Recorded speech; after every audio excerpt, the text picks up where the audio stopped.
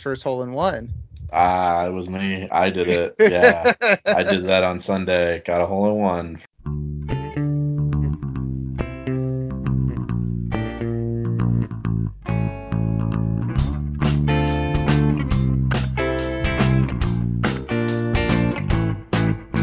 Hello, everybody, and welcome back to the Football Absurdity Podcast and Twitch stream. My name is Jeff Crisco, and I'm here with my co-hosts, Mike Valverde and Walker Kelly. Gotta get their voices up and say, hey guys, how's it going?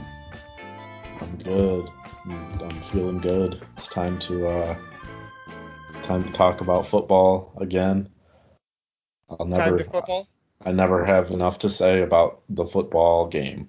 I have a lot to say about the football game last night and one player in particular, but we'll get into that. Yes, indeed. In a couple minutes. It's Victory Lap Day, everybody. So while we are waiting for people to filter into the Twitch stream, I have a couple letters for the football game last night. Uh-oh. PU. Are they? Yeah, PU's a good one. Yeah, whatever you just said sounds good. ZZZ. ZZZ's a good one. Yeah, it wasn't a very good football game. I will give you that. Yeah, all those are kind of fitting for what was last night. Yeah, so sorry, I'm getting this post in the Discord are live. All right, so let's get some business out of the way. So if this is your first episode of the podcast, welcome in. What we do is we take a look at every football game every week in this one. This is also a Twitch stream. If you're on the Twitch, you can see most of our schedule. I've covered it up. That's our kind of placeholder, but it's Monday, we review the games. Tuesday, we talk waiver wire strategy and discussion with Waleed. We also have a betting show on Tuesdays with Will Rivera. Wednesdays, me and Walker talk his weekly ranks. I think that show went pretty well this week. It was a lot of fun. Walker professed his love for Demetric Felton. Thursday. Walker loves Demetric Felton. I would like to point out the two of us were on a show, and you were the one to say good things about Demetric Felton. So look, that doesn't mean I love him. This guy loves Demetric Felton. Demetric Felton sitting in. Yeah. All right, Thursday is Thursday Night Farceball, which is a comedic look at Thursday Night Football. It's a sidecast. Friday is this. Saturday is something. I don't know what Waleed does on Saturday something. Then Sunday mornings, we help you with your start sit starting at 8 a.m. Pacific, 11 p.m. Eastern. If you'd like to reach out to us on the Discord, it's tiny.cc/FBabsurdity. The Twitch is, again, if you're here, you know it, but if you're on the podcast, it's twitch.tv/footballabsurdity. We also have the Twitter, FBallabsurdity. What else? Mike's RFL Red Zone, Walker's Big Daddy Drix with an X. I am Jeff Crisco, Krisko, on the Twitters. If you want to join the Patreon, patreon.com/footballabsurdity. It is $3 a month, and you will get the debrief from each week. So on Fridays, we talk preview and Thursday Night Football review. Then on Tuesdays, we talk I can't focus with Walker making those fingers. $3. $3. I have $3. And then on Tuesday, we talk, we review the games and then get into Thursday Night Football. So, guys, let's start right off the bat with the Thursday Night Football game last night. How does that sound? Sure. So it was Panthers 24. Texans 9, and this one was kind of a weird one, I think, because if you told me the Panthers are going to get 3 rushing touchdowns, I'd be like, wow, huge day for Christian McCaffrey, but he got hurt. And I'd say, wow, huge day for Chuba Hubbard. But, you know, if you ask Kev, he's the worst football player in the history of the universe. It's another Kev dig. If you ever watch the stream, Kev, you will see all the digs. But it was 2 rushing touchdowns from Sam Darnold, 1 rushing touchdown from my boy and your boy, everybody's boy. Thomas Edward Tremble.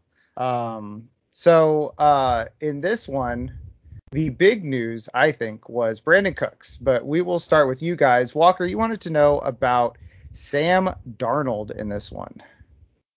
Yeah. obviously Darnold's fantasy day was pretty good because of the rushing touchdowns. He didn't turn the ball over, not for lack of trying, but he didn't turn it over. He threw some nice balls on the run. I will give him credit for that. He did look really nice when he escaped the pocket on a couple designed rollouts. He had some nice plays. But when he's in the pocket, he's still clueless. He has no rush clock at all.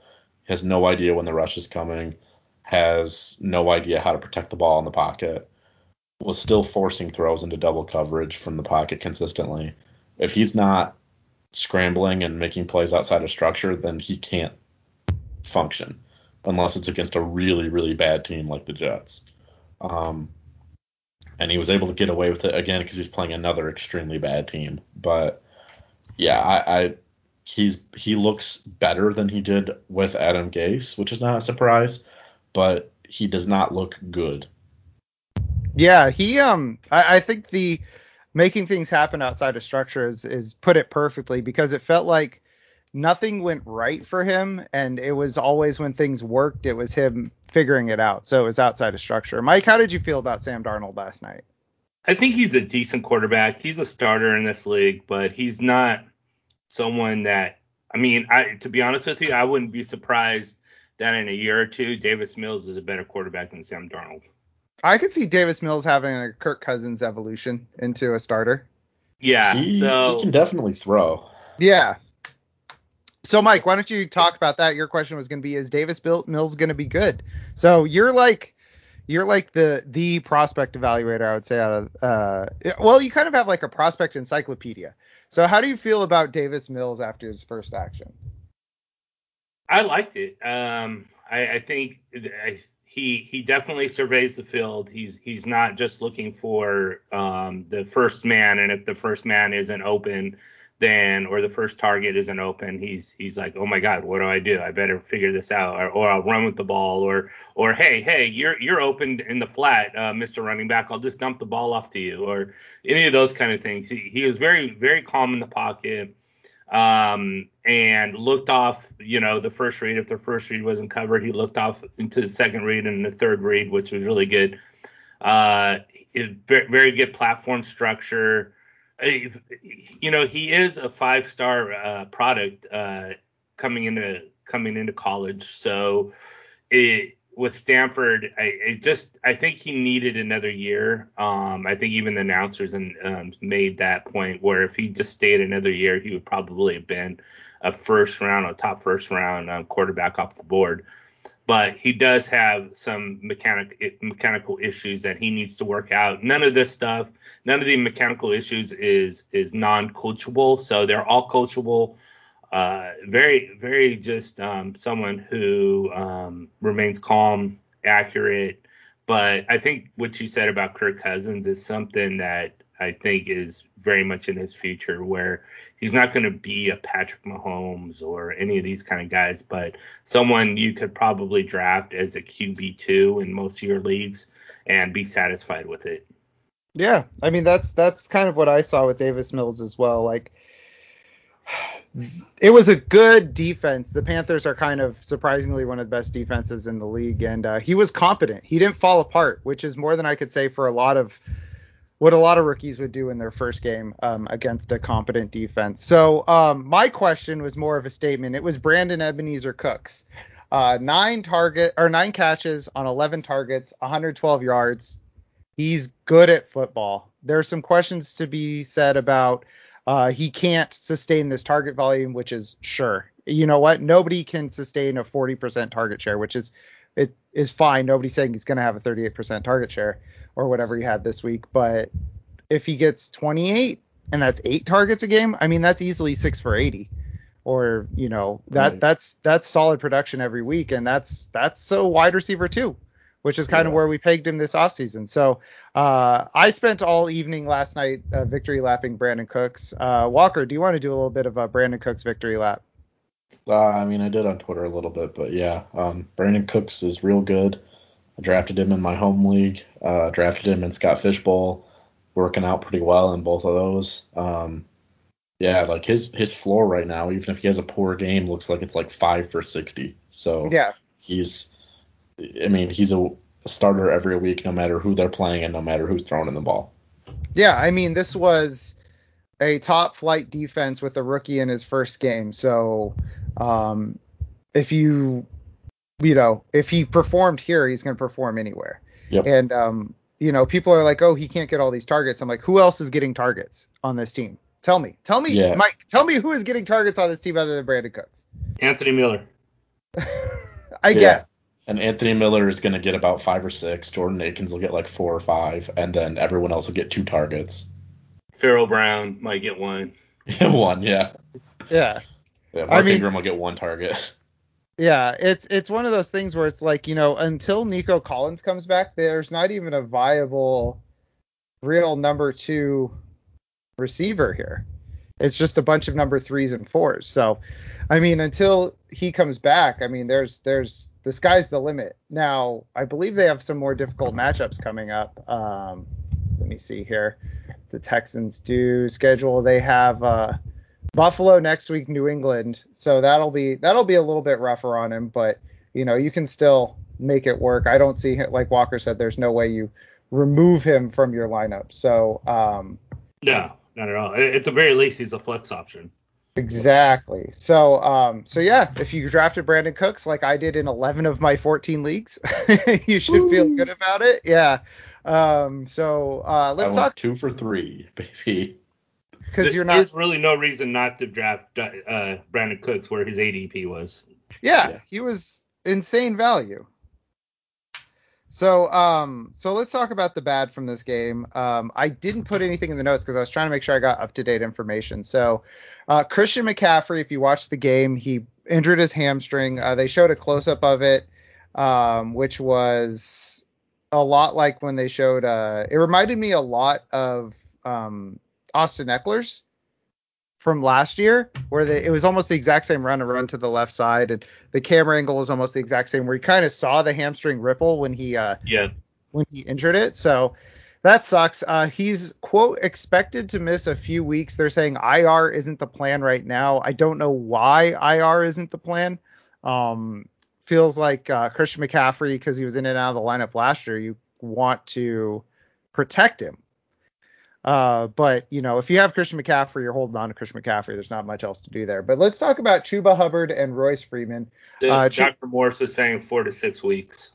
4 to 6 weeks. There you go. So Chuba Hubbard. He also completely misdiagnosed J.C. Horn's injury after it happened. So I'm gonna go ahead and not trust him. Oh, let's just talk about what's going on in the game.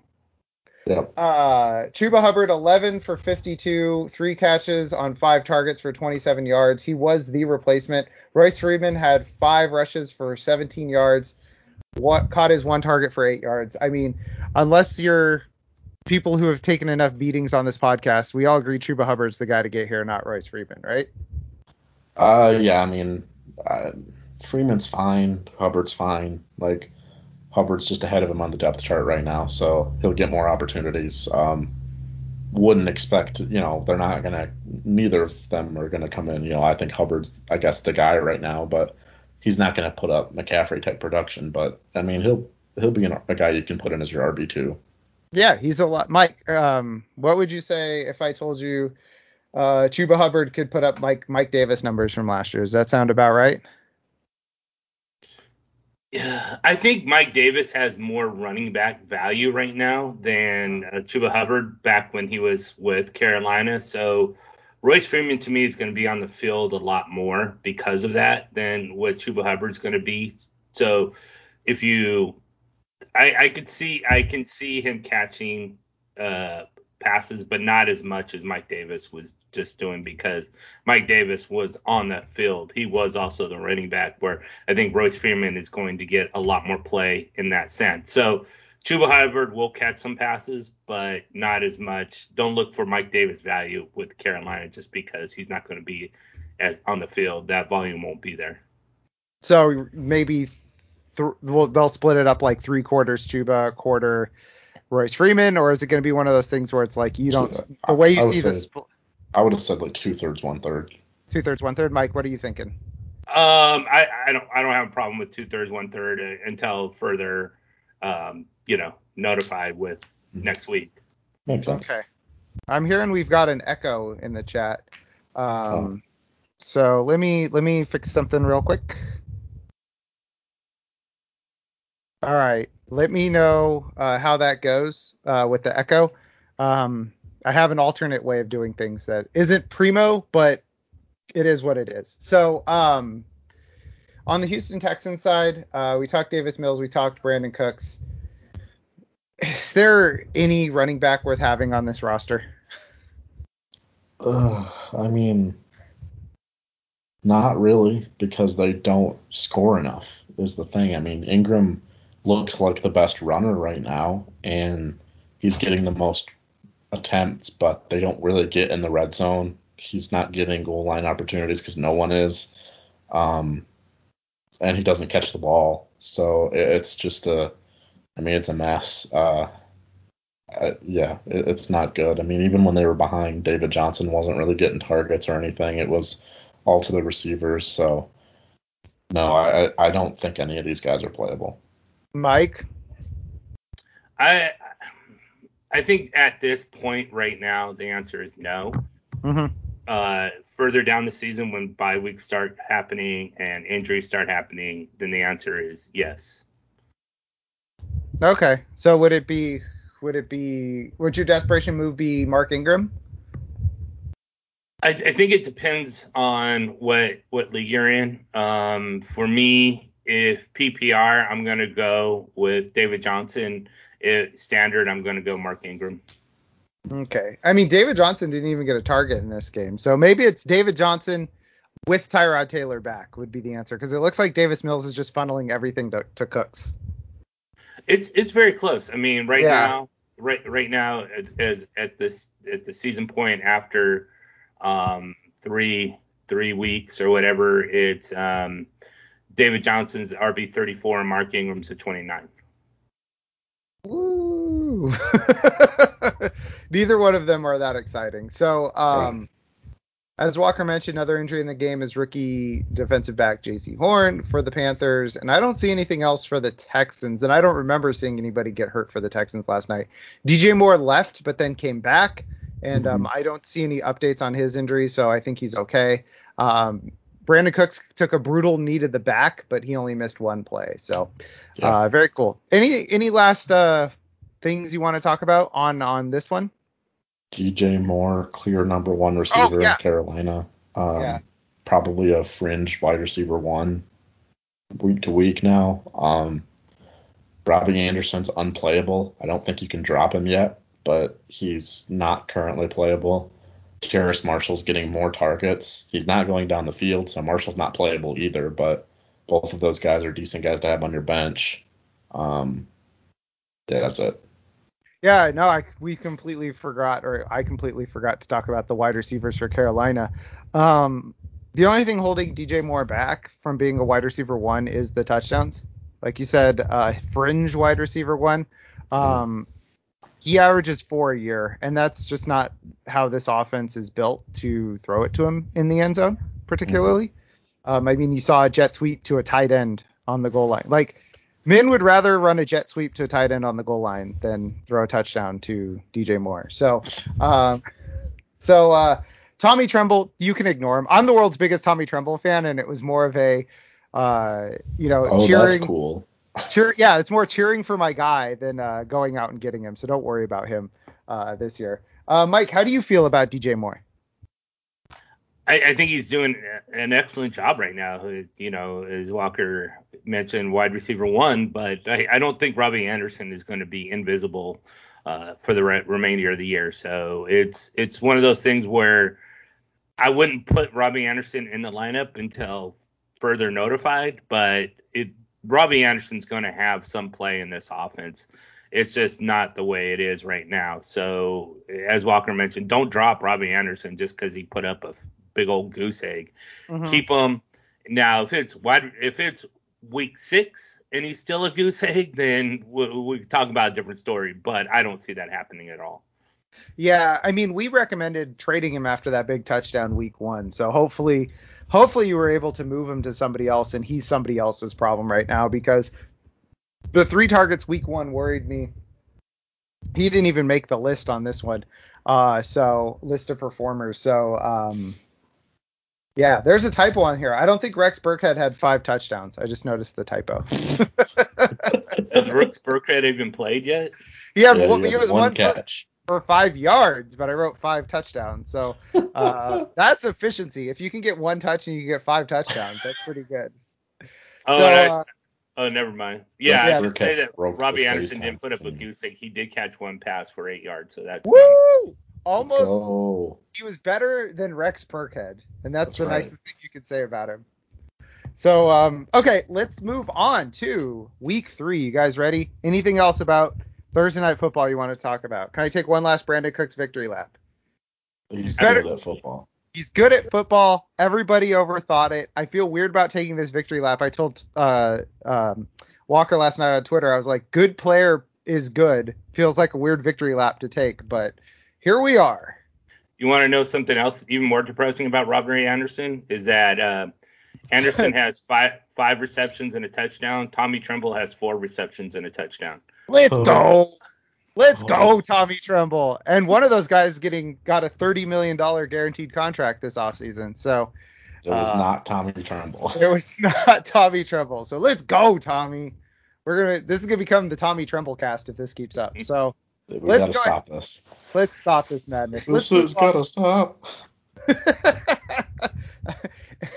I don't even know what the crossover audience to What a Time to Be Alive in this podcast is. So. You and me, and that's it. Yeah, that's it. So let's get into week 3 action. We're going to kick this off with Washington football team and the Buffalo Bills. So in this one, it's a 45.5 point over under. Buffalo 7.5 point favorites. So, Mike, you want to know if Josh Allen can turn things around. And after we talk about that, I have some questions for you guys and the injury report stuff. So, sounds good. Yeah, Josh Allen has not been good, or at least not what we've seen prior to last year. So right now, Josh Allen is a QB 20 in back-to-back weeks. So he finished the first week as a QB 20, and then last week he finished as a QB 20, and is tied with Ryan Tannehill, another quarterback that we really didn't see that low, as the 20th quarterback overall. It's not the ground yards, which I really thought he was going to have a decrease in, just because the last 3 years he's seen a decrease in running yards, but he's still up there right now, 79 rushing yards, which is 4th among quarterbacks. It's his lack of touchdowns. He only has 3 passing touchdowns, does not have a running touchdown, and that's a real big part of why he's really low, as a QB 20. Just in comparison, at this time last season, he had 4 more touchdowns than he does right now, and he was a QB 8 at that time. So if he throws some more touchdowns, just, as obvious can be, throw more touchdowns, you get more points, but that's his really big problem. He's got to get in the end zone, and until he does, he's a QB 20. Okay. Yeah. I mean, Walker, do you have anything, an alternative to say about that? Like, is Josh Allen trying to show us something? I mean, that's just, Mike's right. He's just not getting in the end zone right now, and that's probably going to change. Yeah. So, but you can't really get away from him. Like, you're not going to go YOLO and start Justin Fields this week over him or anything like that. No. But he's a must start. Justin Fields is a must start. In 2 QB leagues. I told somebody to not start Justin Fields for Kirk Cousins today, because I was like, we have no idea what Justin Fields is going to do, and Kirk Cousins has 5 touchdowns in 2 games. So Don't overthink this. Do not overthink this. So injuries in this one, Antonio Gibson limited participate in practice on Wednesday. Going to say the same thing we say every week. You can ignore Wednesday practice reports. Players sit out on Wednesdays for normal rest. It's kind of a free day for vets and starters to get a day off if they need it. So don't worry about it. He was back at practice, full participant on Thursday. And the latest update is that he's good to go for this weekend. Gabe Davis is nursing an ankle injury. He looks to be good to go. Probably don't want to be starting Gabe Davis till this offense starts clicking, and until Josh Allen shows us that he was Josh Allen last year. There was contingent on that. Here's my question. Right now, Diggs is like a wide receiver 30-something. That's what my question was going to be. Say you're in a one wide receiver league, or let's say you have Devontae Adams, so you can't bench him. You only have one other slot. Are you going Terry McLaurin in this game or Stephon Diggs in this game? Diggs. Yeah, I'm gonna go Diggs too because I can see Josh Allen having a bust out game where he throws like 4 touchdowns. Also, McLaurin gets Trey White and Diggs gets William Jackson. So there you go. And then just by sheer odds alone, and the Washington football team has not been very good defensive wise either, not as much as they sure were last year. So I don't know if they'll get things together, but yeah, I'm gonna go Diggs. Okay, sounds good. And a guy that's kind of quietly under the radar in this game that I'm looking out for is Emmanuel Sanders has 14 targets so far this year. And he has 100 yards in 2 games, which isn't a ton, but also we spent the first 2 minutes talking about how this Buffalo Bills offense is scuffling.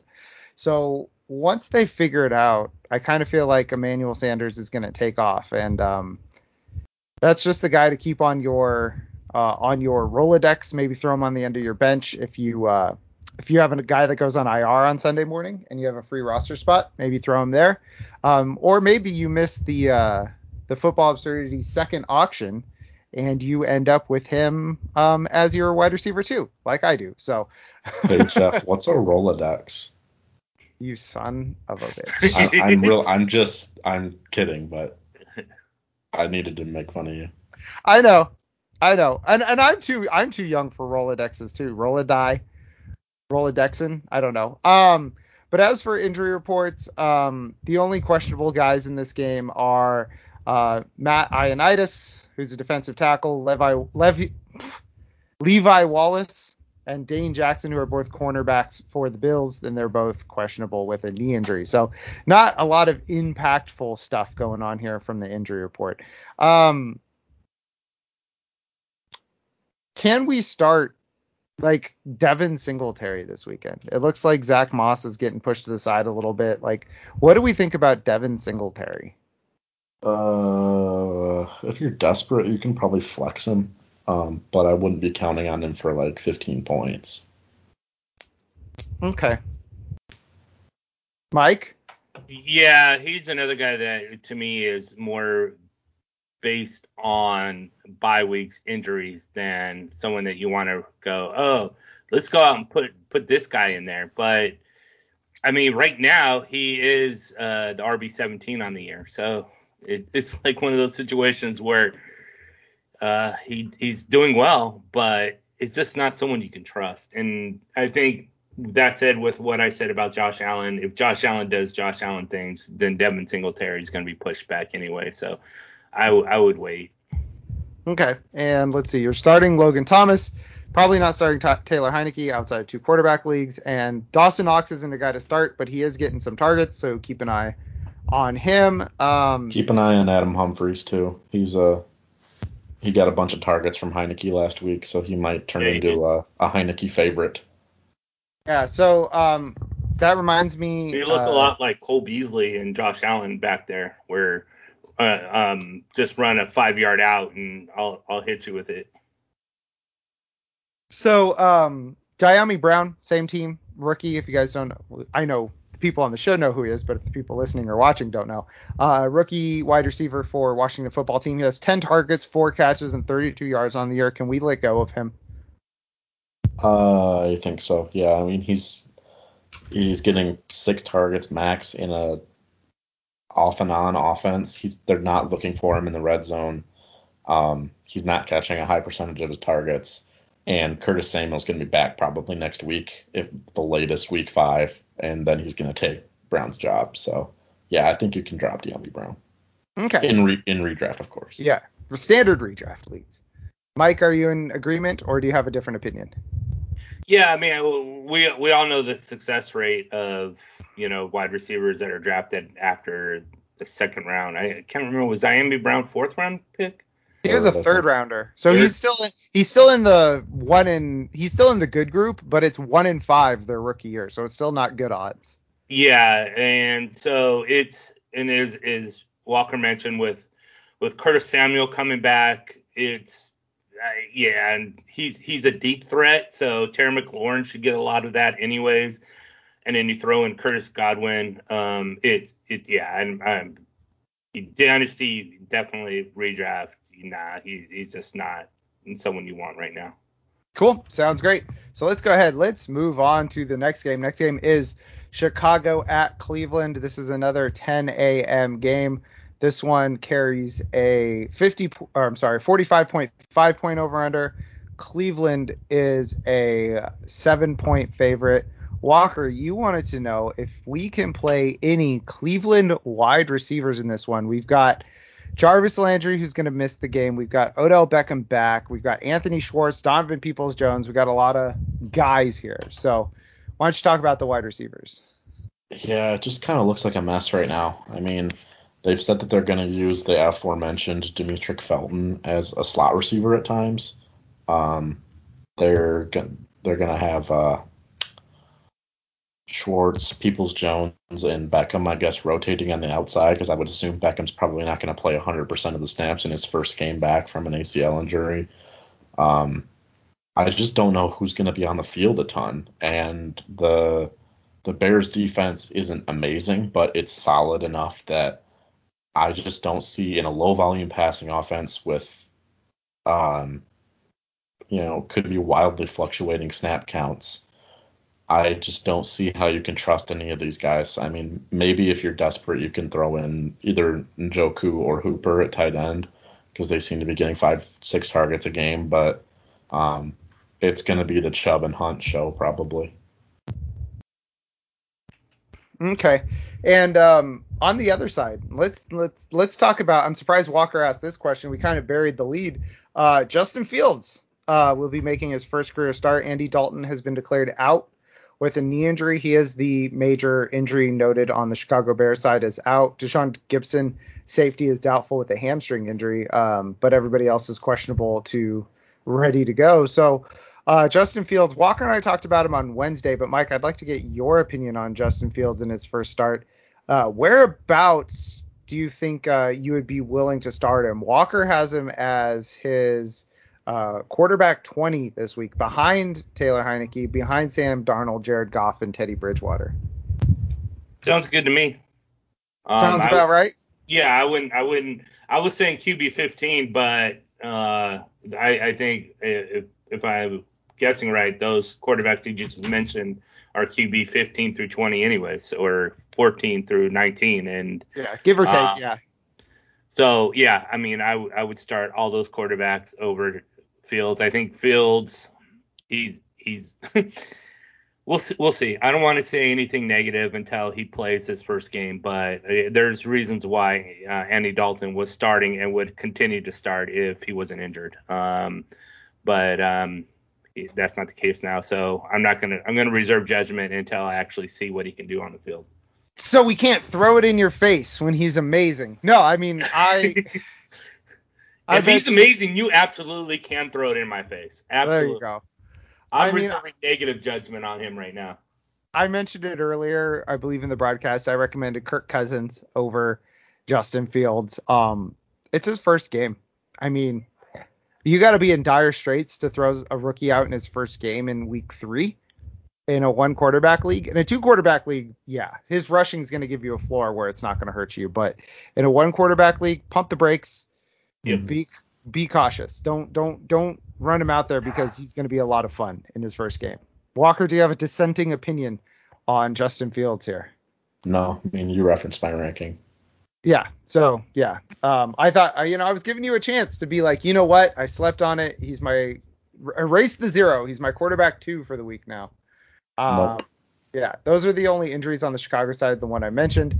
Sione Takitaki, linebacker, will be out for this weekend, and C. Hubbard will not be playing on Sunday. Uh-oh. That applies to both Chuba and Chris Hubbard. Will both be out. Will both not be playing this Sunday. So, roll out your Cole Kmets.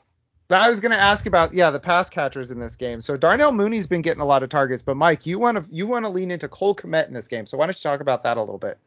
I just think that when you have rookie quarterbacks or quarterbacks that are second in command and they come out on the field, they usually either dump it off to the flat to the running back or they find their tight end in the zone and just throw it to the 6'6" guy. So Cole Kmet, with the increased role that he's been promised, and with Jimmy Graham sort of just not being really a football player anymore, and they only have really Cole Kmet there, so they're giving him a larger role. I can see Justin Fields heavily leaning on Cole Kmet this game. Okay. And Mike, do you have any sort of faith in Darnell Mooney in this one, or is it a wait and see for you? I don't know what their ADOTs are between Mooney and Robinson, but if Robinson is the shorter route guy, and that's what I'm assuming he is, then I would have more faith in Robinson and less faith in Mooney. All right. Well, if you want to keep vamping, I can get you that information. So keep vamping, Mike. So right now, Darnell Mooney is the wide receiver 55 on the season. 15 targets, 11 receptions, 92 yards, which gives him about 20 points, a little bit more than 20 points per game. I think your question, Walker, about the Cleveland wide receivers is pretty exact, because Jarvis Landry right now is a wide receiver 53. And the only reason why he's a wide receiver 53, which leads the team, is because he had a rushing touchdown. Mm-hmm. If you take away that obscure rushing touchdown, that means he has like 15 points on the season, and that puts him at wide receiver 72. Sheesh. All right, guys. So I will tell you, Darnell Mooney's ADOT is 8.6. So do you think Allen Robinson's is higher or lower than 8.6? Higher. I think it's pretty close, but I'm going to go with Wagner. I'm going to go 10. 6.7. So I should have gone the other way. He's got the Juju Smith-Schuster roll going on right now. Just dump it off to Allen Robinson. So it might be a good start in his first game with Justin Fields, because he'll dump it off to his tight end, but if his best player is running short as well, dump it off to Allen Robinson. Question for you guys. Are we starting Darnell Mooney or Odell Beckham Jr. this weekend?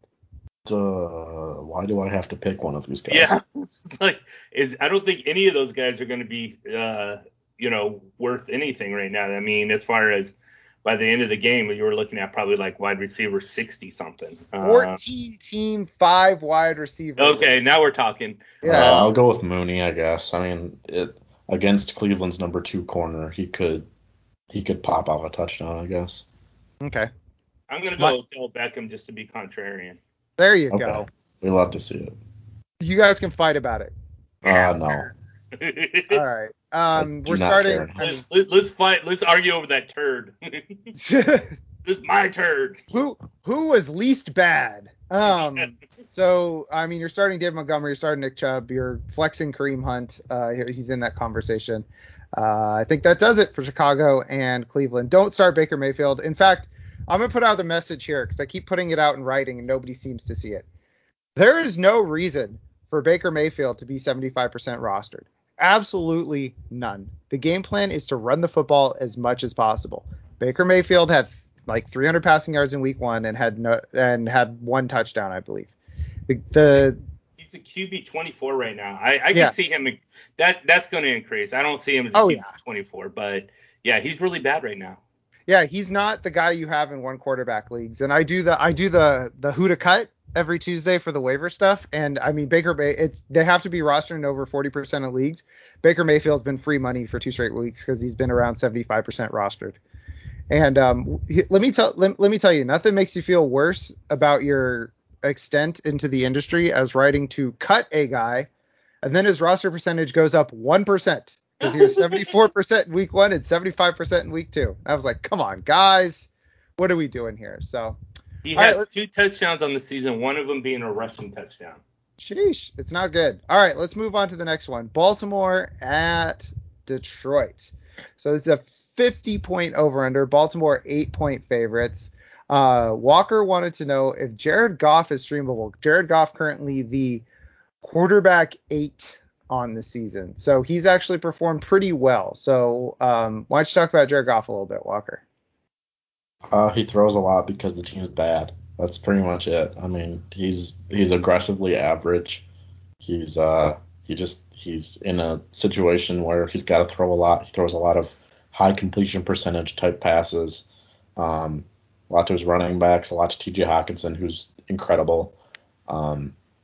He should get 1 or 2 touchdowns a game because the offense is competent. It's not good, but it's not bad. It's just kind of there. And they play from behind so much that they kind of have to sling it around. So most weeks he's going to have at least 250 passing yards and a touchdown. He doesn't turn the ball over a ton. So you're looking at a guy with a safe 12 to 14 point floor. And if he throws a bunch like he did in week 1, he can get you in the mid-20s in points. So, he's pretty much your classic streaming quarterback option. I mean, just guy that you scoop up and you're like, well, he's not going to kill me. Probably not going to win me the week, but, if quarterback's your only spot of bother, then you can go with Goff. Yeah, and the people on the Twitch stream saw me make a face. So I just saw the Tyrell Williams concussion IR news. I have this dynasty league, this deep dynasty league that is absolutely cursed. I have both Ravens running backs on there. I have Raheem Mostert. I have Jeff Wilson. I have Odell Beckham. I have Tyrell Williams. It's like every week somebody else gets hurt. So that's why I made that face. So Lions injuries, DeAndre Swift has a groin. He's been limited in practice all week. He has a groin. He does have a groin. That is confirmed. He's expected to play. Lamar Jackson. Groin. Confirmed groin. The doctors checked it out, said it's there. This man has a groin. Lamar Jackson has a stomach bug, non-COVID illness.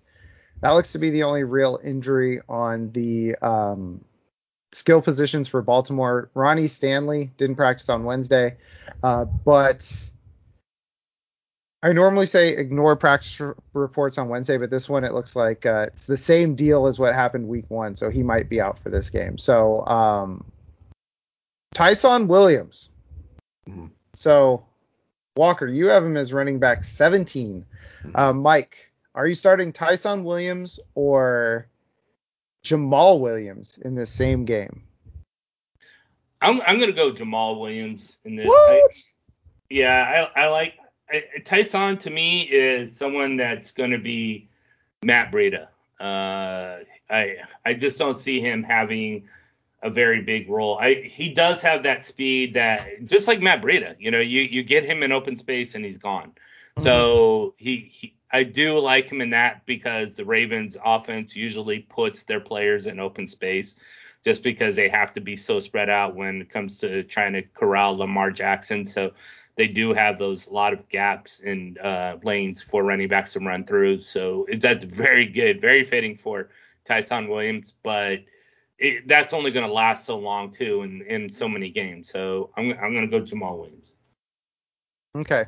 Walker. And also to sort of speak on what Walker was saying about Jared Goff throwing the ball. Jared Goff is third right now in attempts with 93. Wow. That's a lot. That's a lot of pass attempts. You know who's second? Matt Ryan.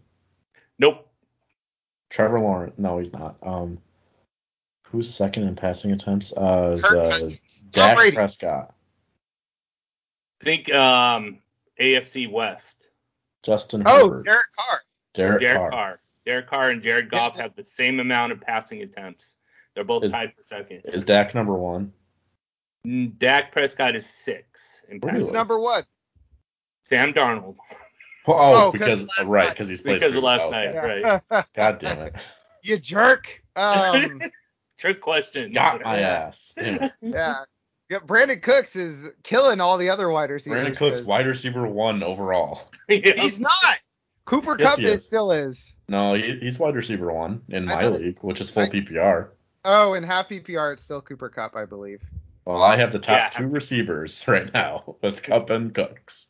Yeah, let me double check that. Until Sunday. That cup. Yeah, for the next 3 days, until Sunday at 10 a.m. Walker's got all the guys. all the guys. So wide receiver 1. Hold on, I'm double checking. Half PPR stats. I want season long. I don't want projected. This. God bless it, guys. I don't know how to use my phone. I'm an old man. Okay. Why does this matter, Jeff? Third, because it was weird. He's played in. This is how good Cooper Kupp and Tyler Lockett have been. Okay. That's why I brought it up, because Brandon Cooks has been fantastic and he's still third. Hmm. That's all. All right. What else is there to talk about this game? Hollywood Brown. Walker, you have him 13th. 13th. So you have him ahead of Adam Thielen, Amari Cooper, and Keenan Allen. Mike, do you have any of those guys over Hollywood Brown? Again, those are Thielen, Cooper, and Keenan Allen. Cooper is an Amari Cooper? Yeah. No, as in Mr. Cooper, as in hanging with him. Oh, hanging with Mr. Cooper? Great show, by the way. God, I want to say yes, because Hollywood Brown, are you kidding me? He's been good. But he's been good. He was good to end the year last year. He's good to start the year this year. It's very true. He's playing a defense with one cornerback who knows how to play football. That is healthy. Yeah, I think I'll have to go with Hollywood Brown. I mean, he has, as you guys mentioned, the last 12 games from like week 12 on from last season till week 2 now. Yeah, against Detroit, I got to go with Hollywood. Yeah, so I mean, we poo-pooed him at the end of last year, but through 2 games this year, he has 16 targets, 12 catches, 182 yards, 2 touchdowns. Light him up. I mean, 6 catches, 90 yards, and a touchdown per game. You can't get away from that at this point. So, especially not in this matchup. So, that's Uh-oh. Where'd Jeff go? I don't know. All I heard was boo, and that was it. You guys still? I'm here. Oh, Jeff came back. I'm here. I don't know what happened. I heard something too. I think some signal got crossed. I don't know. Anyway, I forgot what I was saying. Marquise Brown, he's good at football. Don't overthink. Oh, he's probably a guy you got as like a wide receiver 4 or 5, but yep. There are guys like we mentioned, Thielen, Cooper, Keenan Allen, who you should be starting him over. Let's see, Julio Jones. Walker, you need to move Brandon Cooks up to 1 for this week, just so you know. No, I'm not doing that. That is cheating. You're not going to do a Chad Ford? I don't know who that is. You don't know the Chad Ford? Okay, so Chad Ford was an NBA okay. Yeah, I don't know the thing, but I know who he is now. Oh, he got busted. He used to go back and like change his mock drafts, after the fact, so that he would look smart. How bad. That's some dumb stuff. And this was when he was at ESPN too. So it's not like it was, it's not like his blog, he went back and changed it so he would look smarter. Like, people were paying attention to him. So but he would wait until nobody was paying attention to that draft anymore, then go back and change it. So retroactively, he looked very smart. So that's what I'm going to do with ranks every week, just so everybody knows. That would actually be a very good bit to publish. It would be really funny. Yeah, publish your week 3 ranks on Tuesday after week 3. Yeah.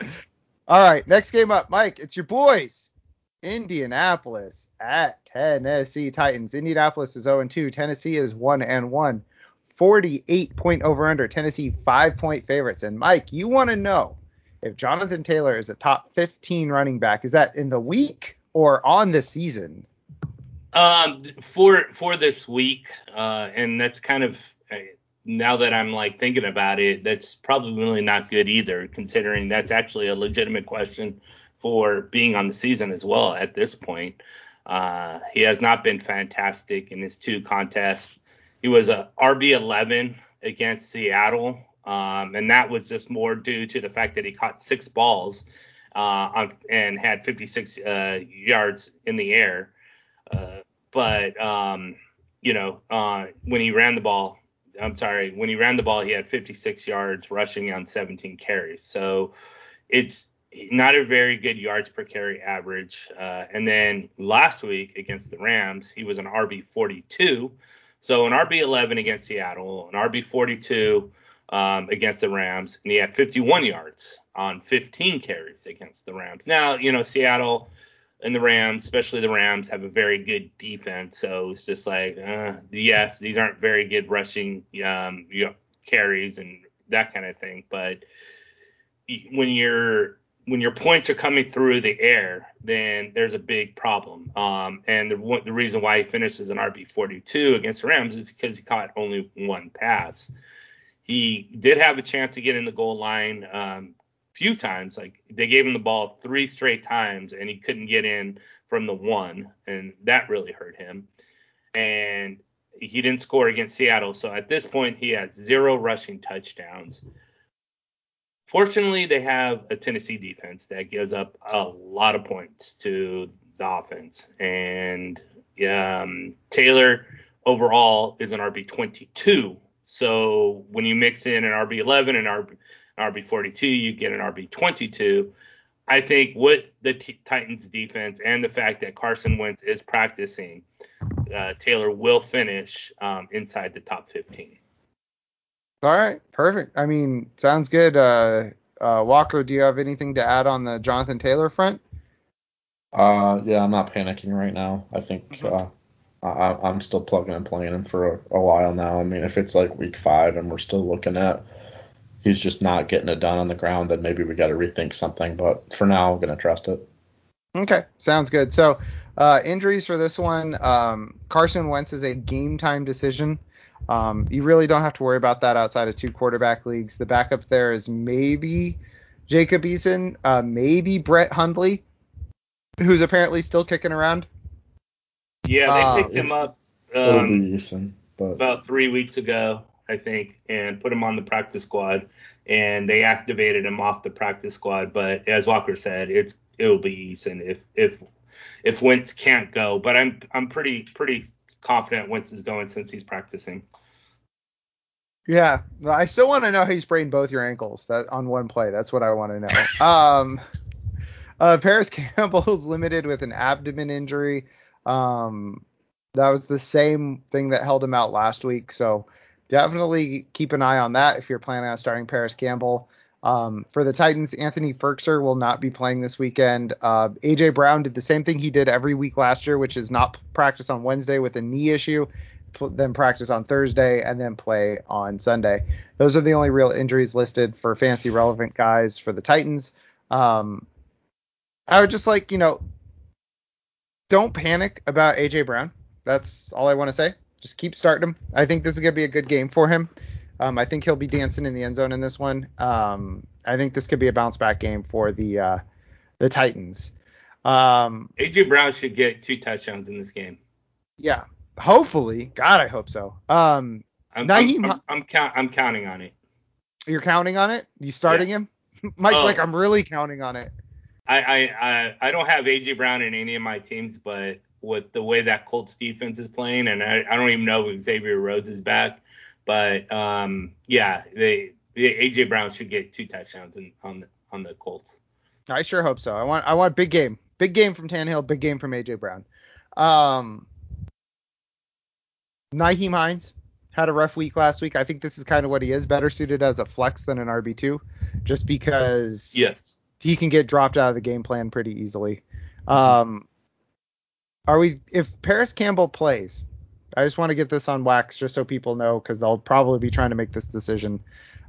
Seems like an easy decision, but I just want to get on wax. Julio Jones or Paris Campbell if Paris Campbell is healthy and playing. What, Julio? What? Because some people have Paris Campbell as a sleeper and don't trust what. Like I said, I just want to get on. Don't play Paris Campbell. There you go. There's the answer. Michael Pittman's the guy there anyways. That's what I meant. I meant Michael Pittman. God bless it. Jesus, really? Yes, I'm doing like 3 things at once, trying to get the podcast going. I'm doing like 3 things at once. Please leave me alone. Jesus, really me. I got the guys mixed up. Absolutely not on Michael Pittman either, but That's a better option than Paris Campbell. That's what I meant. Sorry, I'm trying to keep track of the timing on Skype. Because we're going to have to go to an ad in a second. I'm trying to run this. I'm trying to do a million different check injuries. And I've always gotten Paris Campbell and Michael Pittman mixed up for whatever reason. I don't know why. It doesn't make sense, but it's just one of those things. Well, Their that's names because probably because Paris Campbell was drafted a couple of years ago over Terry McLaurin, and then Michael Pittman was drafted the season after. So it's probably that. And I like the after Terry McLaurin dig. Like Mike's not bitter at all. No, not at all. Not one bit. Mike's not bitter at all. Sorry about that. My brain turned off for a second. So, anything else to add for Colts and Titans here? No. It's going to be interesting to see what Derrick Henry does against the Colts defensive front. I'm interested in seeing how that plays out. And I don't expect Derrick Henry to run free as he did last week all day long. So if you're a Derrick Henry owner and you think that's going to happen, then temper expectations. Okay.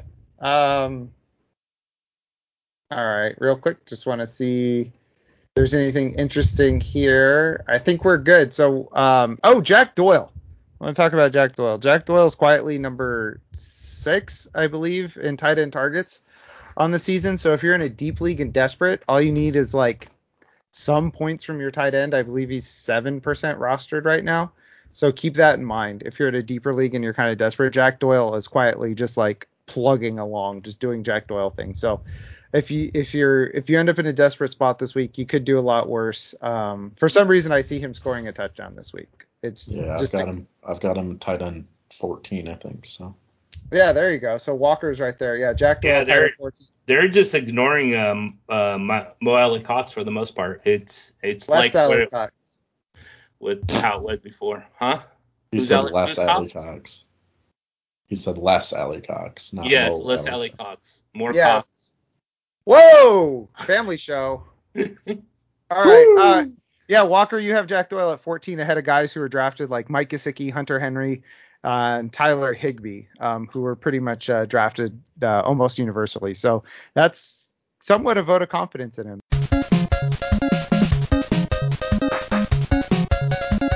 All right, so we're back with golf chat. That's me. That's Walker. Golf chat. Golf McGee over here. Big Daddy Golf.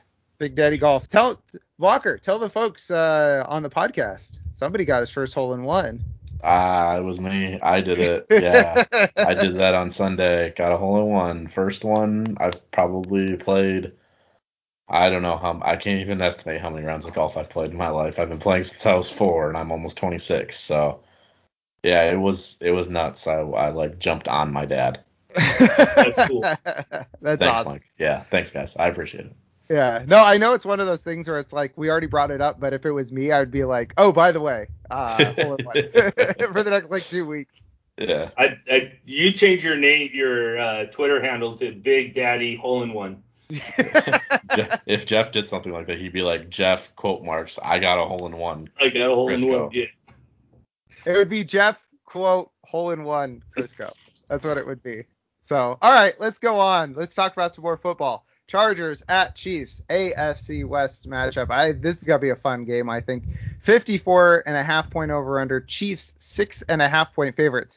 And Mike wants to know if Justin Herbert is still a top 12 quarterback. And I'm curious about this verbiage, about if he's still one. Do you think that he might fall out of this, or is it being facetious a little bit here with the verbiage?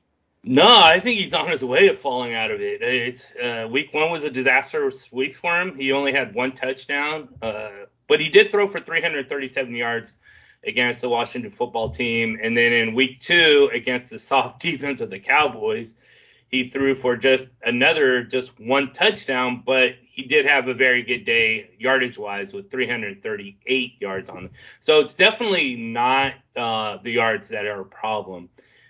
He's just an QB 18 at the moment and has more interceptions than he does touchdowns.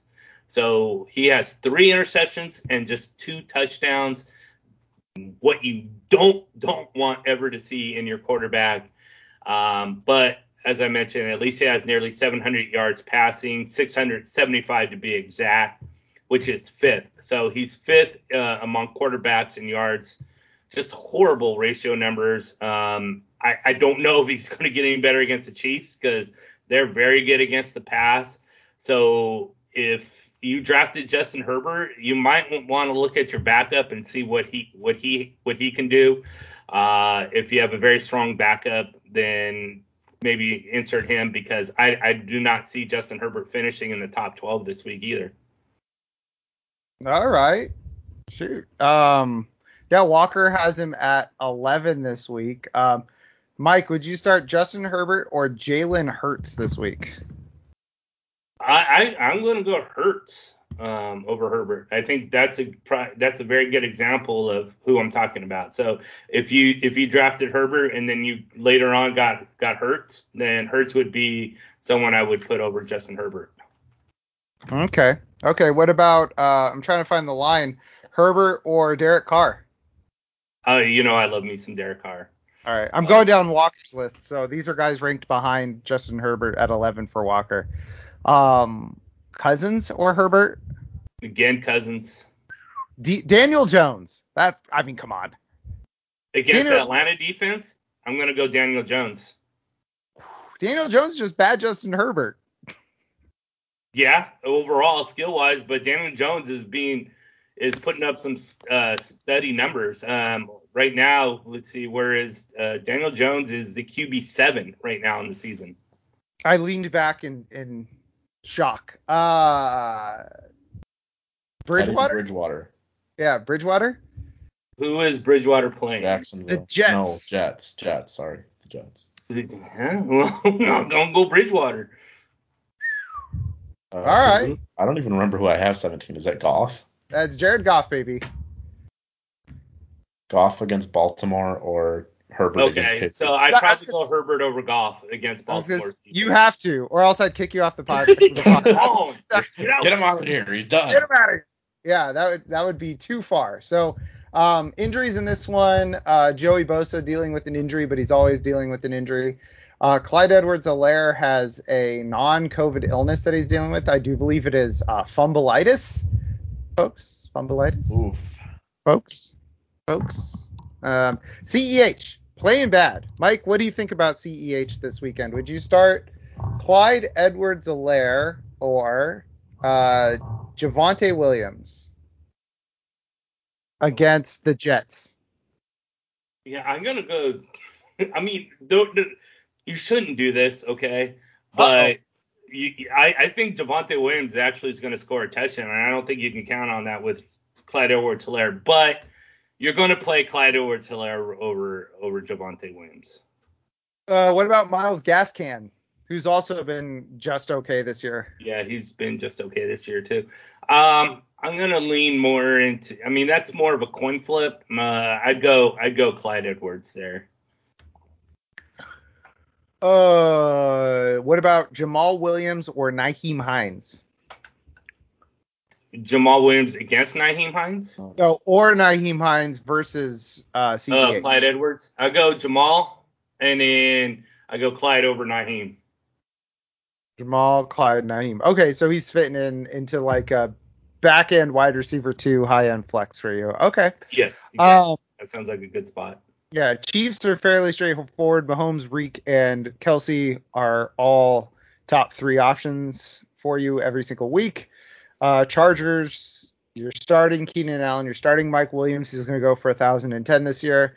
And you're starting Austin Eckler. But Jared Cook. So Jared Cook, Walker has him as tight end 12. He's sneakily been pretty good this year. He had a touchdown called back this week on an illegal shift, which, maybe the illegal shift is what helped get him open. But if he had scored that touchdown, he'd be up in the top 6 at tight end. So just something to keep in mind. He is getting a lot of targets and a lot of usage around the goal line. So he's in my sleeper tight ends this week because he is rostered in fewer than 50% of leagues. So if you have like a guy who's been struggling like a Hunter Henry or a Tyler Higbee or a Mike Gesicki, that's an option for you to go with Jared Cook.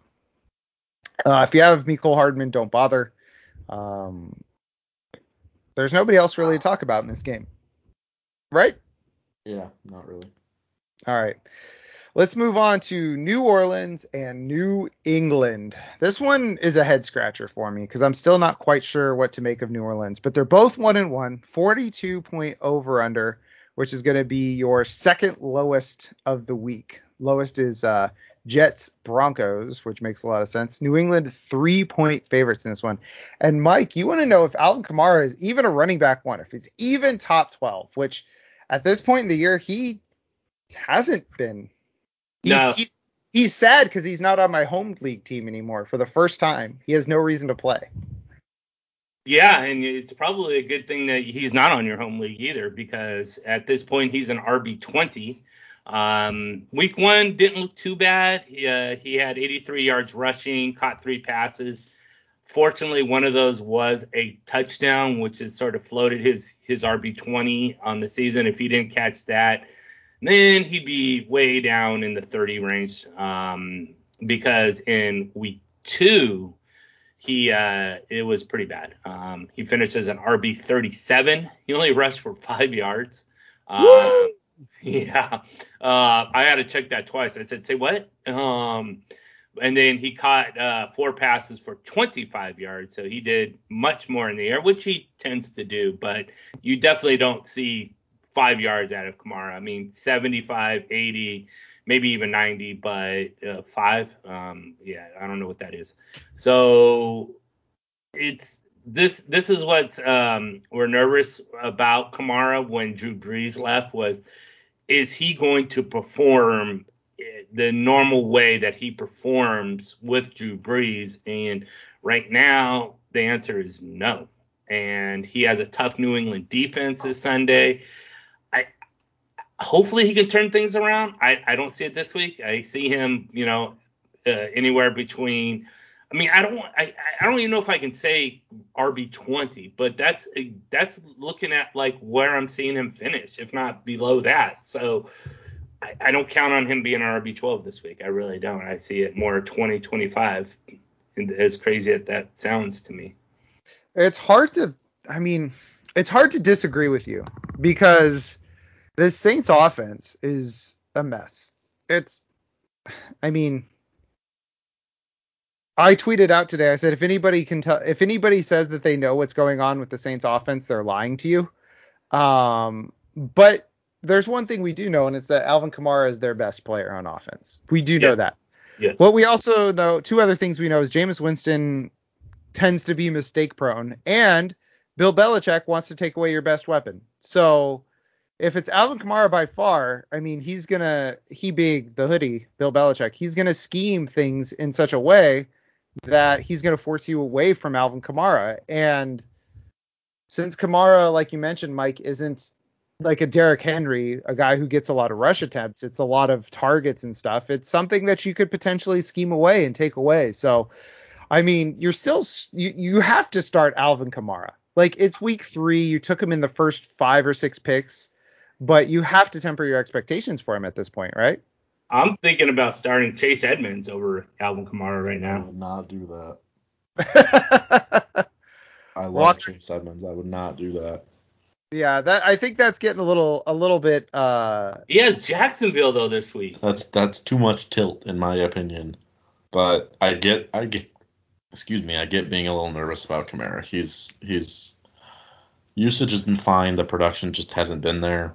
There isn't really any other receiving threat on the team, but he's the only guy I think you're starting there.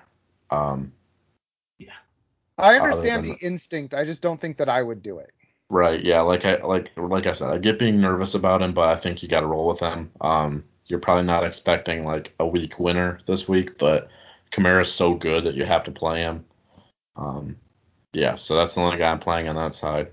Then I guess I'll segue into the New England running backs then. Yeah, go for it. I think you can play both Harris and White this week. I have them back to back at 19 and 20 in my rankings. I think they're both solid RB2 / really good flex plays. Harris is getting pretty much all the rushing volume.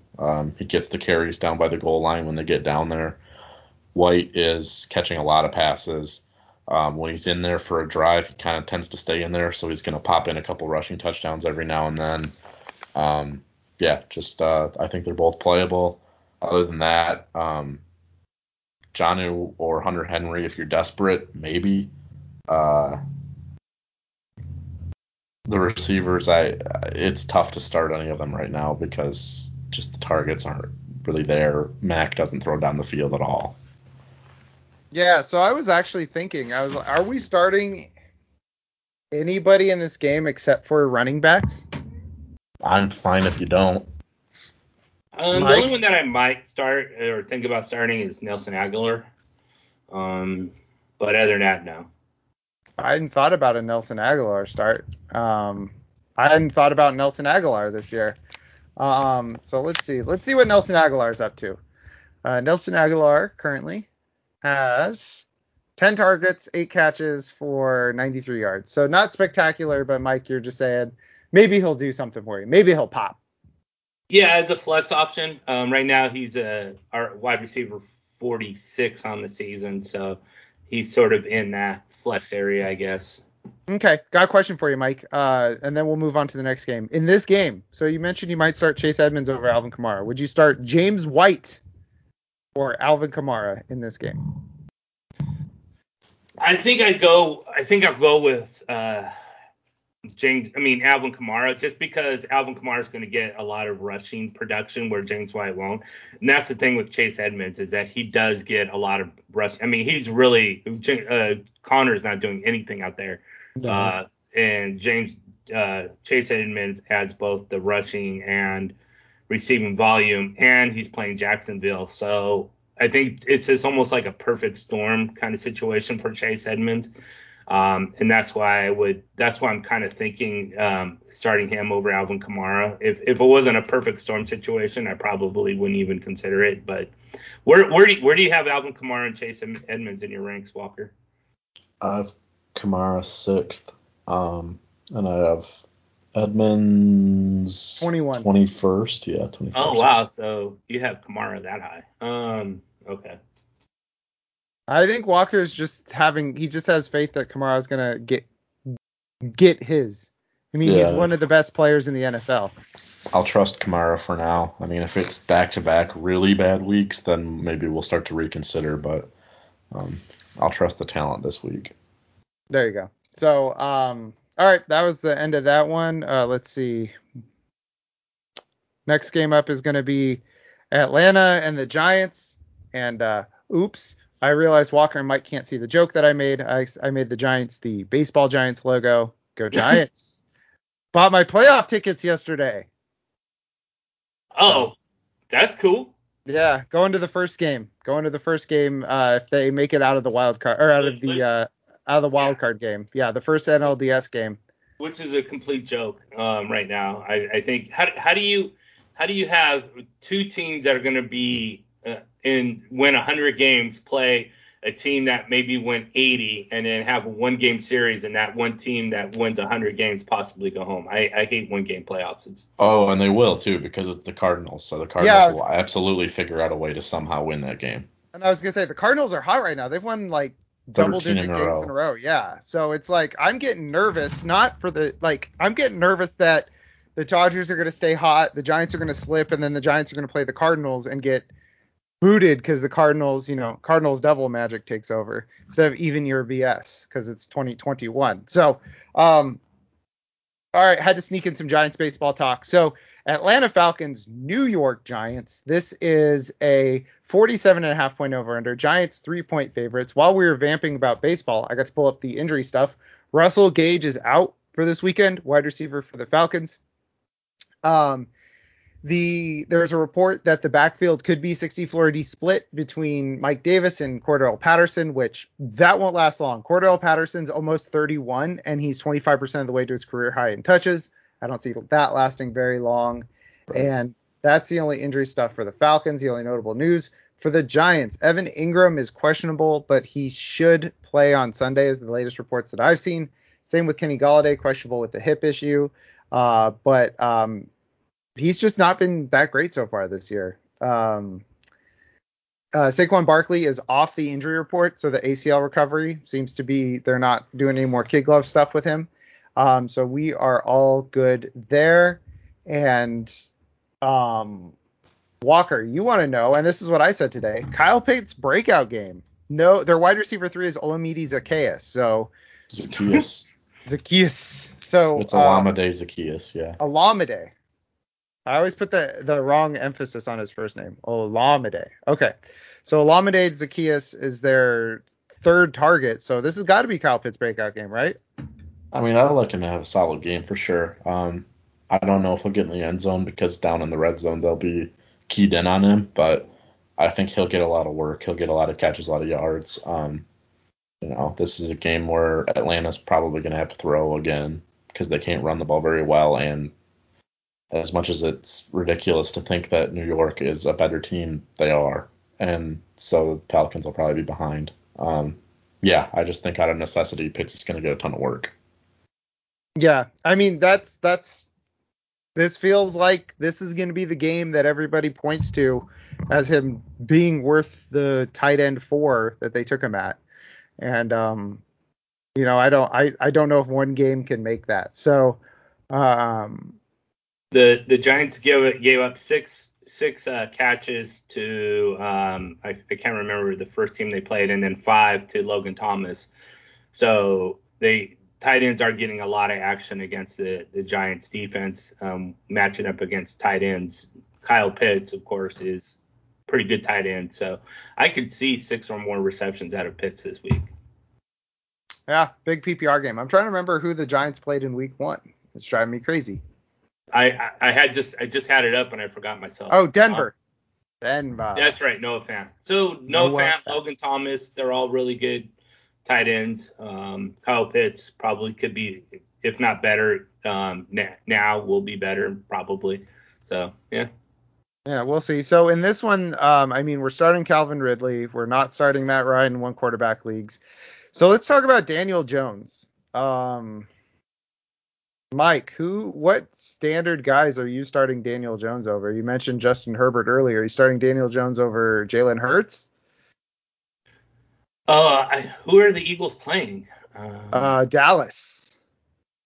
Oof, that's a tough one. I'm gonna ride the Jalen Hurts train on this one until it crashes. Okay, what about Matthew Stafford? I think Daniel Jones, with his rushing capability, will outperform Matthew Stafford. Okay. And then we get into Josh Allen, and there's no way that you're starting Daniel Jones over Josh Allen. There's no way. The way Josh Allen is playing, come on. Really? I do expect Josh Allen to have a bounce back game, but he is playing Washington football team's defense. And say the words, Mike. Say, I will start Daniel Jones over Josh Allen this week. Say the words. I will start Daniel Jones over Josh Allen this week. Okay. I had to make sure that wasn't 14 words. It was 10. So I'm not telling Mike to say the 14 words. I'm putting it right now. Daniel Jones will have a better fantasy production day than Josh Allen. Wow. All right. This guy loves Daniel Jones. It's called Joe Pisapia. I didn't like Daniel Jones when he came in the league. I didn't like him last year either, but his trajectory is what same road Josh Allen was on, and it looks like it's that same type of season that Josh Allen breaks out that Daniel Jones does. That's right. I didn't mention that I never felt smaller as when Joe Pisapia called me an idiot moron for being excited about Daniel Jones this year. What? I've never felt smaller than when he was like, I don't. Idiot. No, it was on the podcast. He was like, I don't know about that one. I was like, come on. Well, I think you're right, especially against Atlanta. Yeah, he said the 3 words Walker wanted to hear, which was Walker is right. I forget who that was about, but Walker was like, he said I was right. I think it was Marvin Jones. Oh, there you go. Yeah, Marvin Jones. So, nothing else to add in this one. You're starting Saquon. Maybe stream Evan Ingram. You're starting Kyle Pitts. You're starting Calvin Ridley. Don't start Matt Ryan. Matt Ryan stinks. Oh, I know what I want to talk about this one. Everybody is surprised and shocked that the Falcons aren't throwing this year. Arthur Smith is their head coach. Stop being surprised and shocked that the Falcons aren't throwing that much this year. Everybody's like, it's so confusing. Why does Matt Ryan have so few air yards? It's like, look at who his head coach is. We talked about it. We talked about it last year with Ryan Tannehill, and then pretended like it wouldn't be a thing with Matt Ryan this year. So he's Yeah, just not going and to throw that. when you have a running back that doesn't fit the offensive scheme, and so you can't rely on him. This is what I was worried about with Ryan Tannehill, was the fact that if Derrick Henry goes down, that offense is just going to just collapse. So it's going to collapse with the Falcons just because there's no running game there, and that's what it's relied on. Yeah. So I mean that's the long and the short of it for Falcons Giants. So let's move on to the next one. Cincinnati and Pittsburgh. This is an AFC North matchup. Cincinnati, Pittsburgh, 43.5 point over under. Pittsburgh, 3-point favorites in this one. Feels like it should be low, but that actually, Pittsburgh hasn't been all that good. Cincinnati 1-1, Pittsburgh 1-1.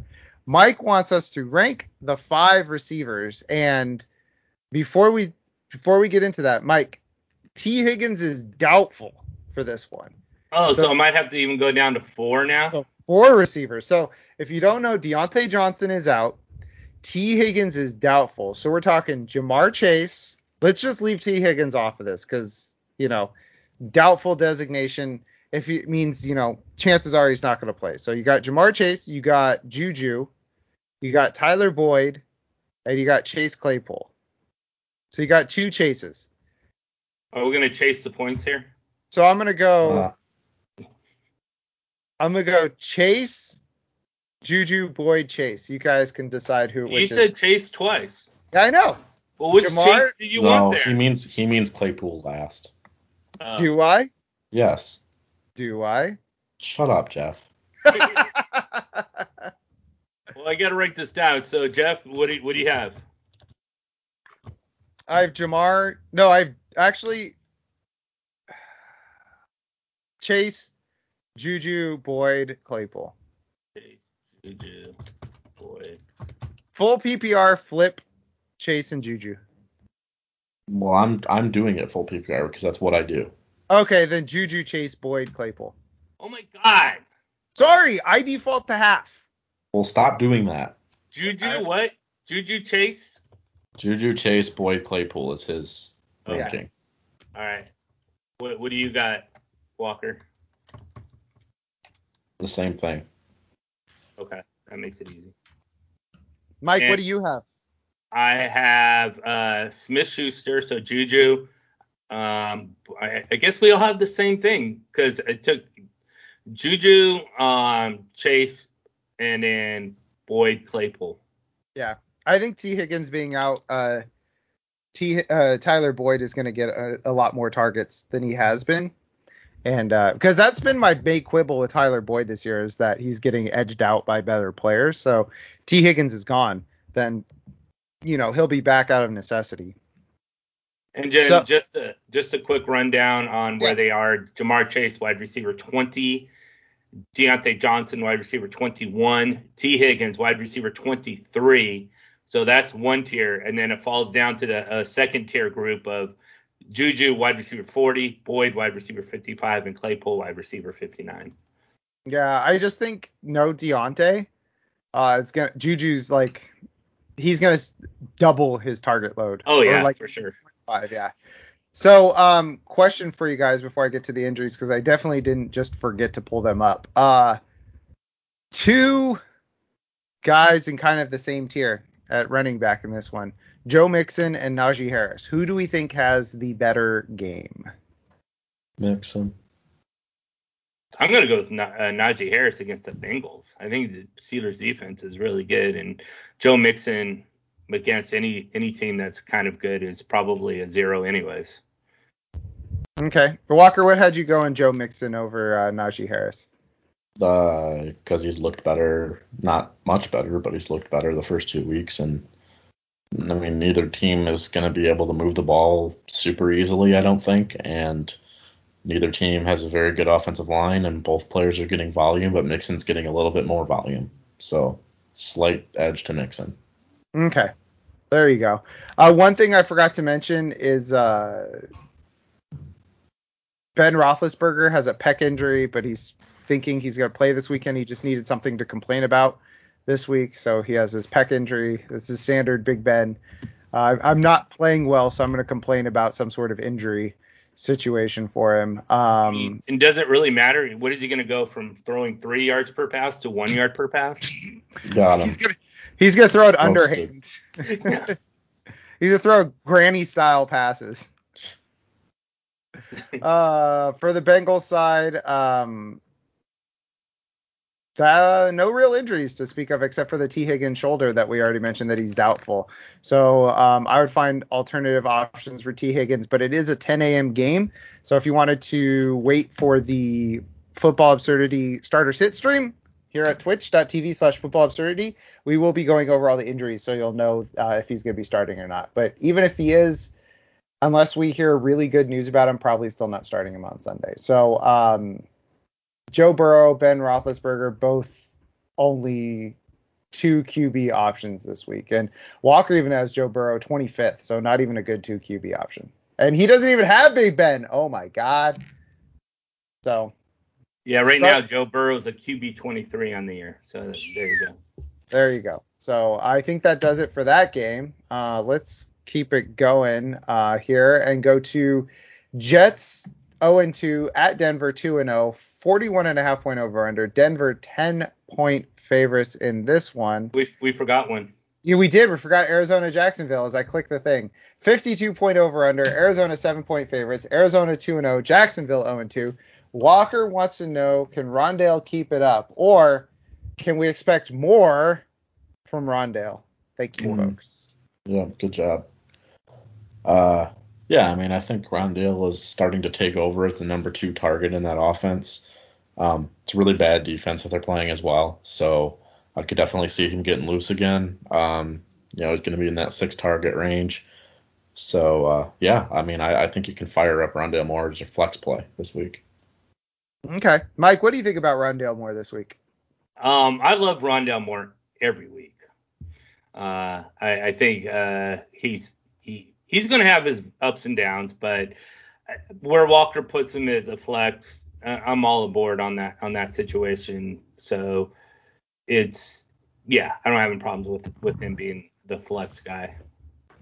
Okay, sounds good. So injuries in this one, James O'Shaughnessy went on IR with an ankle injury. Laviska Shenault, who injured his shoulder last week, does not have an injury designation this week.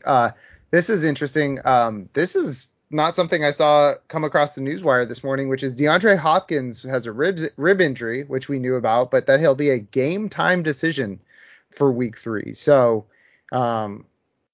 that's concerning given, DeAndre Hopkins, what you drafted him and expected him to be. But the good news is, so he's a 1:00 start. Miami has some good pivots with Jalen Waddle, even maybe Devontae Parker. Vegas, you could cobble something together with maybe Hunter Renfrow if DeAndre Hopkins doesn't play. Tampa Bay has plenty of guys. I mean, you might have an Antonio Brown. You might be able to squeeze in a KJ Osborne. And then, Philly, you could have a Devonta Smith. There's a lot of options is basically what I'm saying to pivot from DeAndre Hopkins if he doesn't play. So if you have one of those pivots, I'm still rolling with DeAndre Hopkins. Do you guys have a different opinion? No, you gotta roll with Hopkins. I mean, Great matchup. If he plays, you gotta keep him in. Yeah, you gotta roll those dice because the upside is incredible. Just looking at the target share though, right now, it's pretty interesting. Rondale Moore has one more target at 13 and one more reception than DeAndre Hopkins at 11. How many have they wasted on AJ Green? AJ Green has, what does he have? He has 12 total targets and 5 receptions. That's too many targets. Yeah. That's 6 a game. Jesus Christ. He should have a lot less than that. Yeah, that's exactly what he has, in fact, is 6 per game. 6 against Tennessee, 6 against Minnesota. He's the freaking Albert Pujols on the Angels. It's like, oh, you used to be somebody. You don't work. Nothing on your body functions anymore, but we're going to keep using you because of your name. So all 3 of them have 12, about 12. Hopkins 12, Rondale Moore 13, and then AJ Green 12. Okay. I have a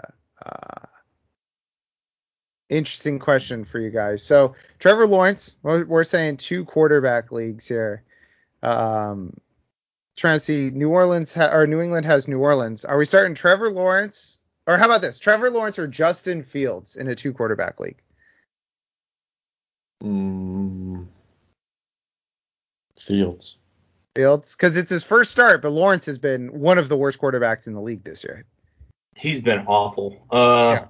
Outside of him throwing, what was it, like 60 passes in week 1, which really inflated his numbers. He's just not been good at all. So yeah, I mean, I have someone that I know isn't very good against someone that could either be very good or not good at all either. I'm going to go by matchup, and who Jacksonville has the Cardinals and the Bears have Cleveland. I'm gonna go here. I'm gonna go Trevor Lawrence. Trevor Lawrence. Walker. What was the question? Sorry. Fields or Lawrence? I already said Fields. Oh, you already said Fields? Okay, I missed that. Okay. Marvin Jones or Rondale Moore? Marvin. I'm trying to think. Chase Edmonds or James Robinson? Edmonds. I think Robinson. So I'm going to go Chase Edmonds, but I think James Robinson is trending in the right direction. Carlos Hyde's snaps are going down, which is good. Like Urban Meyer looked at him week 1 and went, "Oh no, thank you," and he lost like 10% of his snaps after week 1. So hopefully he loses another 10% this week, or at least 5%. Then we can feel good about James Robinson again, because his whole thing was being somewhat efficient but getting lots of volume. So cut James Conner. A lot like Baker Mayfield, he's rostered in way too many leagues. He's also rostered in about 75% of leagues. And there's no reason bad out there. He looks even worse and slower than James Conner normally does. Sir, please don't be rude. Please do not be rude to James Conner. To Jimmy Conner. No, he looks like doggy doo-doo. He looks bad out there. I already told Walker twice, I think, that he won, so I'm not going to tell him again. All right. Next game up, Jets at Denver, the game I tried to skip ahead to. 41.5 point over under. Denver 10-point favorites. Walker wants to know if Javonte is a top 24 running back in this one. Yeah, I mean, I have him at 24. I think it's a great matchup for him. Denver profiles to be ahead a lot in this game, so they're probably going to be grinding it out in the second half, bleeding clock. Williams has looked better than Gordon by a pretty significant margin so far this season. So I think even if they split the backfield touches, I could see Williams getting something in the 15 touch range. And he's shown some ability for sure, especially running, making people miss. So, yeah, I think he gets in the end zone this week. Okay. So an interesting bit of breaking news, as in, like, since we started recording this podcast, Tevin Coleman has been ruled out for this weekend. So Denver's a tough matchup. Coleman only played 10% of snaps last week. Does this make you guys at all interested about Ty Johnson or Michael Carter? No. Mike? I think the interest comes from Michael Carter, but not in playing, but to see what he actually can do as his volume has increased, or attempts has increased from week 1, and I'm sure they're going to increase this week as well, to see what he can do with it, but not in an interest of playing him, unless you're like in a desperate situation in a PPR league. Yeah. So Gordon and Javonte Williams have had a near even split, and I just want to ask Melvin Gordon or Michael Carter in this game. Just want to make sure. Oh, Gordon. Okay. Gordon. Walker. Okay, good. I guess I'll make this easy. Are we starting any Jets in a standard league? In a standard league. And by standard, I mean 12-team PPR. Yeah, not standard isn't. I know. Okay. I wouldn't. I mean, I guess you could put Corey Davis in if you're desperate, but I wouldn't do it. Mike? Jamison Crowder, if he plays, would be the only guy I would go with. Desperation? No, not even really in desperation, because Braxton Berrios is doing well there. So in a PPR league, I don't know if you specified half or point, but in a full point PPR league, Jamison Crowder definitely has. I would slot him in as a flex. Half point, I probably would ignore all Jets. Yeah, I think I'm with Walker on this one. I don't think I'm starting any Jets this week against Denver. Not even Jamison Crowder. Sorry, Mike. You're on an island on this one. I think we make up some time here. One quarterback league. You're not starting either quarterback. You're starting Noah Fant. Let's move on. Right? I wanted to touch on that. Play Cortland Sutton. Oh yeah, play Cortland Sutton. What were you saying, Mike? I wanted to touch on the carry situation with the Broncos. At this point, Melvin Gordon is an RB14 and Javonte Williams is an RB46, but that's more because of the receptions and touchdowns. Javonte Williams has actually had more carries than Melvin Gordon, 27 to 26. 24, I'm sorry, 27 to 24.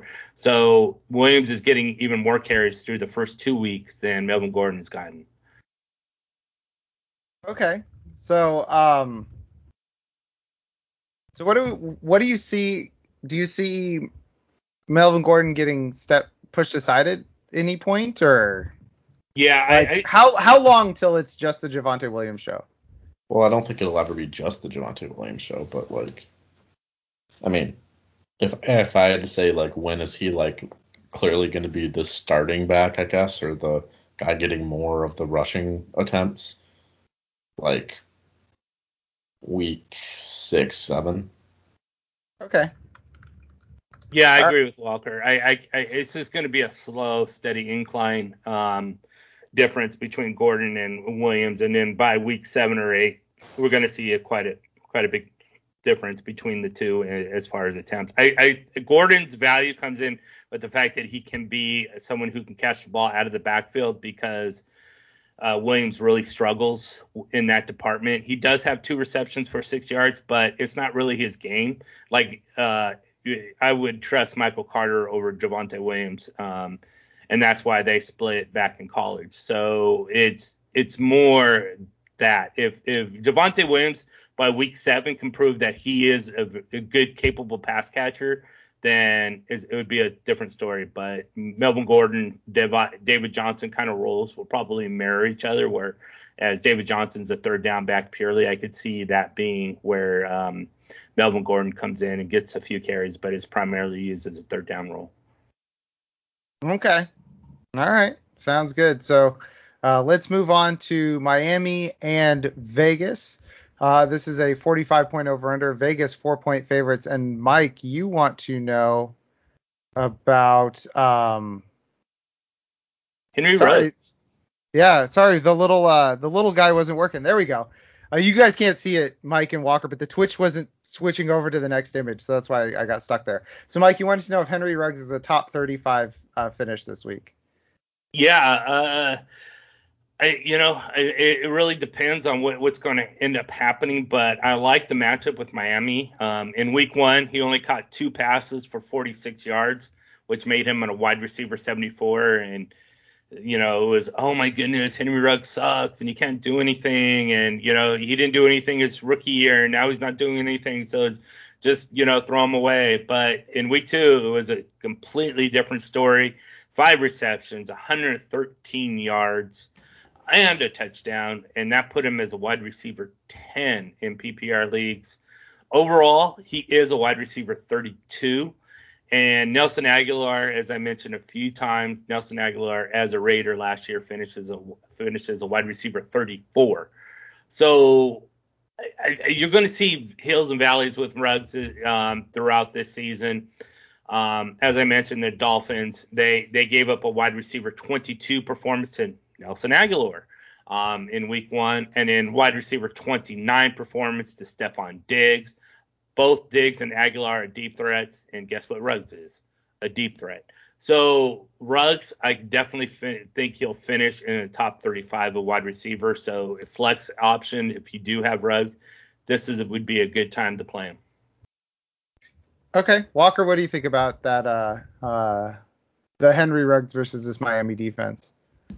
I mean, yeah, he'll get some Xavier Howard, so I'm not maybe as bullish as Mike on the matchup. I definitely think you can flex him. But it's more of an upside play. If you're feeling like I need somebody in my flex hat to blow up, then you can throw Ruggs in there in the event that he catches a long touchdown. But if you're looking for safe points, I'd probably go elsewhere. That's a good point. If you're looking at your flex play as a secure point, as a floor point, then probably Ruggs is not it. But if you're looking for like that boom situation, then go with Ruggs. So yeah, I like that. All right, I'll ask you guys a question. So Will Fuller was back at Dolphins practice on Wednesday. He's expected to play on Sunday. Why don't we rank the wide receivers in this game? We'll do the 3 Miami guys: Waddle, Fuller, and Devontae Parker, and Henry Ruggs. So let's see where we stand on all 4 of those guys. So Walker, Fuller, Parker, and Ruggs. Who? You said Walker. Oh, did you mean Waddle? Waddle, sorry. Waddle, Fuller, Parker, and Ruggs. Yes. Parker last. Okay. I'd probably just go Ruggs first and then Waddle, Fuller, Parker. Okay. Mike, Ruggs. Walker has Ruggs, Water, Fuller, blah, blah, blah, blah. Ruggs, Waddle, Fuller, and Parker. I don't know why I'm having such trouble with Waddle's name today. Yeah, I'm a little different. I think Waddle is my number 1, Ruggs is my number 2, Fuller 3, and then Devontae Parker number 4. Okay, so say that again. Waddle 1, Ruggs 2. Okay. Then Fuller 3, and then Parker 4. So I would go Waddle, Fuller, Ruggs, Parker. So we all agree that Parker's last. Yeah, pretty much. Because he sucks. Yeah, he doesn't have Fitzpatrick, and without Fitzpatrick, he can't do anything. Exactly. So injuries in this one, Josh Jacobs is doubtful with an ankle injury. You can go ahead and put somebody else in. I mean, if you have both, if you really want to try to play Josh Jacobs, I mean, you can. Peyton Barber, baby. Yeah. Yeah. Woo! Kenyon Drake. How'd that taste? Was it 7 carries for 9 yards? Enough passing volume to get 10 points. Good God. It shows why sometimes in this game that we play, it doesn't matter if you're good, if you're getting the right kinds of points. Yep. The right kinds of touches. That's the only real injury on the Vegas side. I mentioned Will Fuller was back at practice. The big one, too. Oh, I completely forgot about the Tua injury. Forget my Will Fuller thing. Waddle, Ruggs, Fuller, Parker. I completely forgot about the Tua fractured ribs. It will be Jacoby Brissett this weekend, probably. So I think you can maybe put all the Raiders in front of the Dolphins wide receivers now. I think Waddle will get his still. Yeah, Waddle will lead. I was just being more facetious, but yeah. But I would, Hunter Renfrow does become more interesting than like a Devontae Parker. Yeah, for sure. Or a Will Fuller as well. So yeah, it's worth a thought. I mean, Jacoby Brissett isn't terrible. He's just not very good.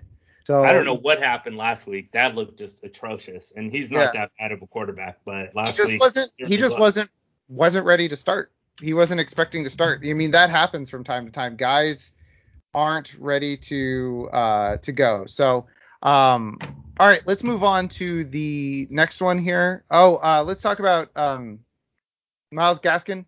I'd say you still got to start him in PPR league. Back end running back to high end flex. Just have faith.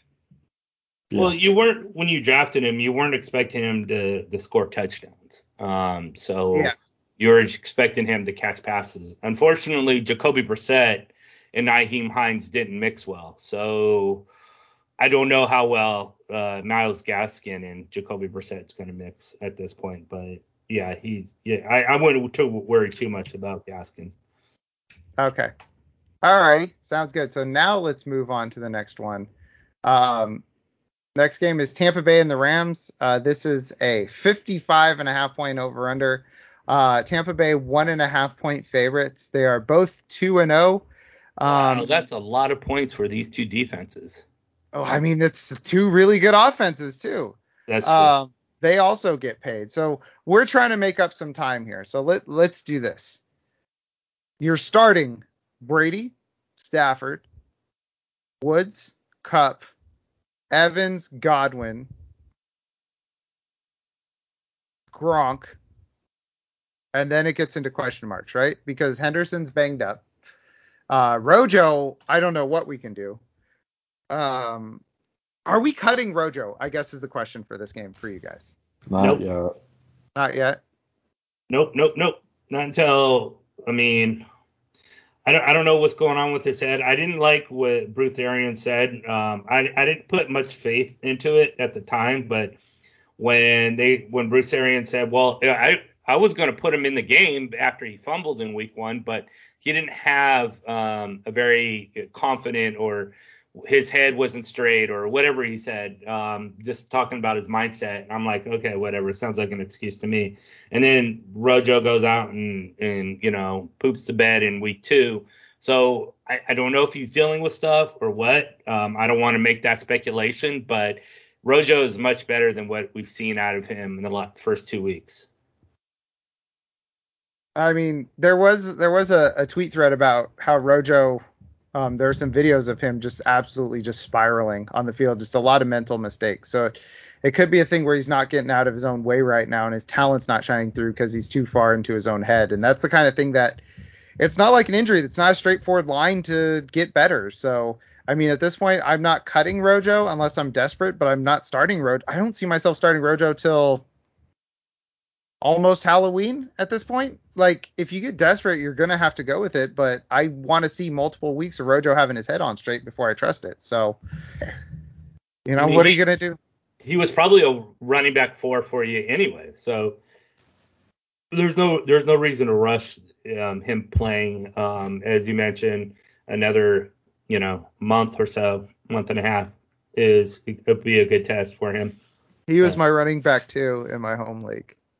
Say what? He was my running back 2 in my home league. What the hell happened there? What did you wait until like the 10th round or something? It was the salary cap draft where the robot auto drafted me Tyreek Hill.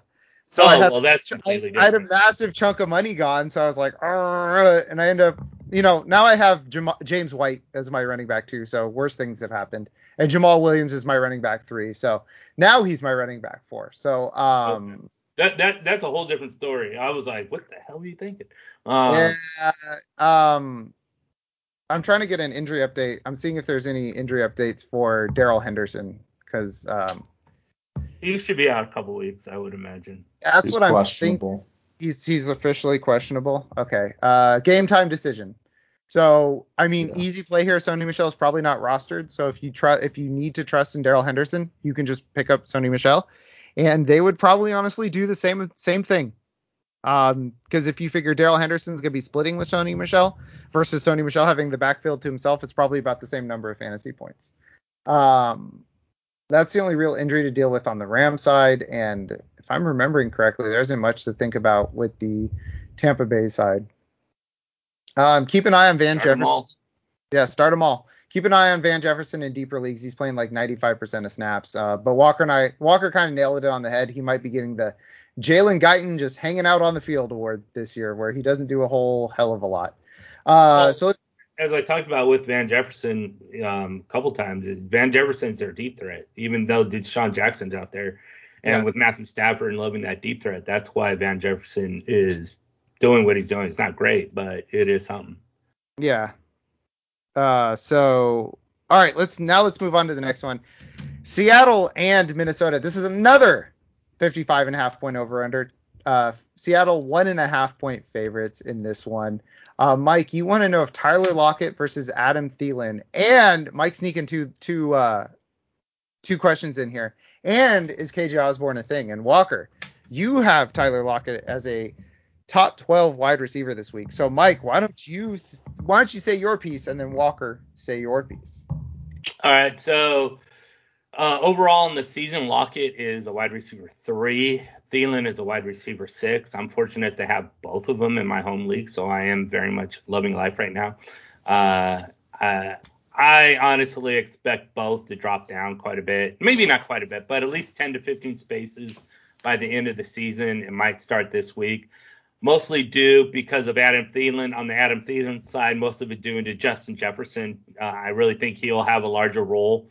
And of course, DK Metcalf should have a larger role as well. Metcalf is only a wide receiver 33 right now. So when we were first talking about Seattle wide receivers, I was thinking Lockett would be the wide receiver 33 and Metcalf would be the wide receiver 6 or the 3. And that's exactly the reverse of how I was looking at it. But anyways, Jefferson is the wide receiver 28. So both of those guys are nowhere near that low of talent. Both of them are, 10 to 15 spaces higher than that, if not more. So I think you'll see a shift coming on where Lockett and Thielen are dropping 10 to 15 spaces and Jefferson and Metcalf are moving up 10 to 15 spaces.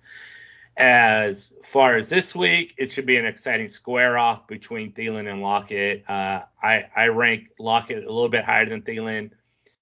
So depending on where, if you have them both, but I have them both in the top 10. And then as far as my second question, KJ Osborne right now is a wide receiver 19. So he's even higher than Metcalf and Jefferson on the season. This obviously isn't helping Jefferson at all because a third wide receiver is in the mix. It's been a solid 2 weeks for Osborne.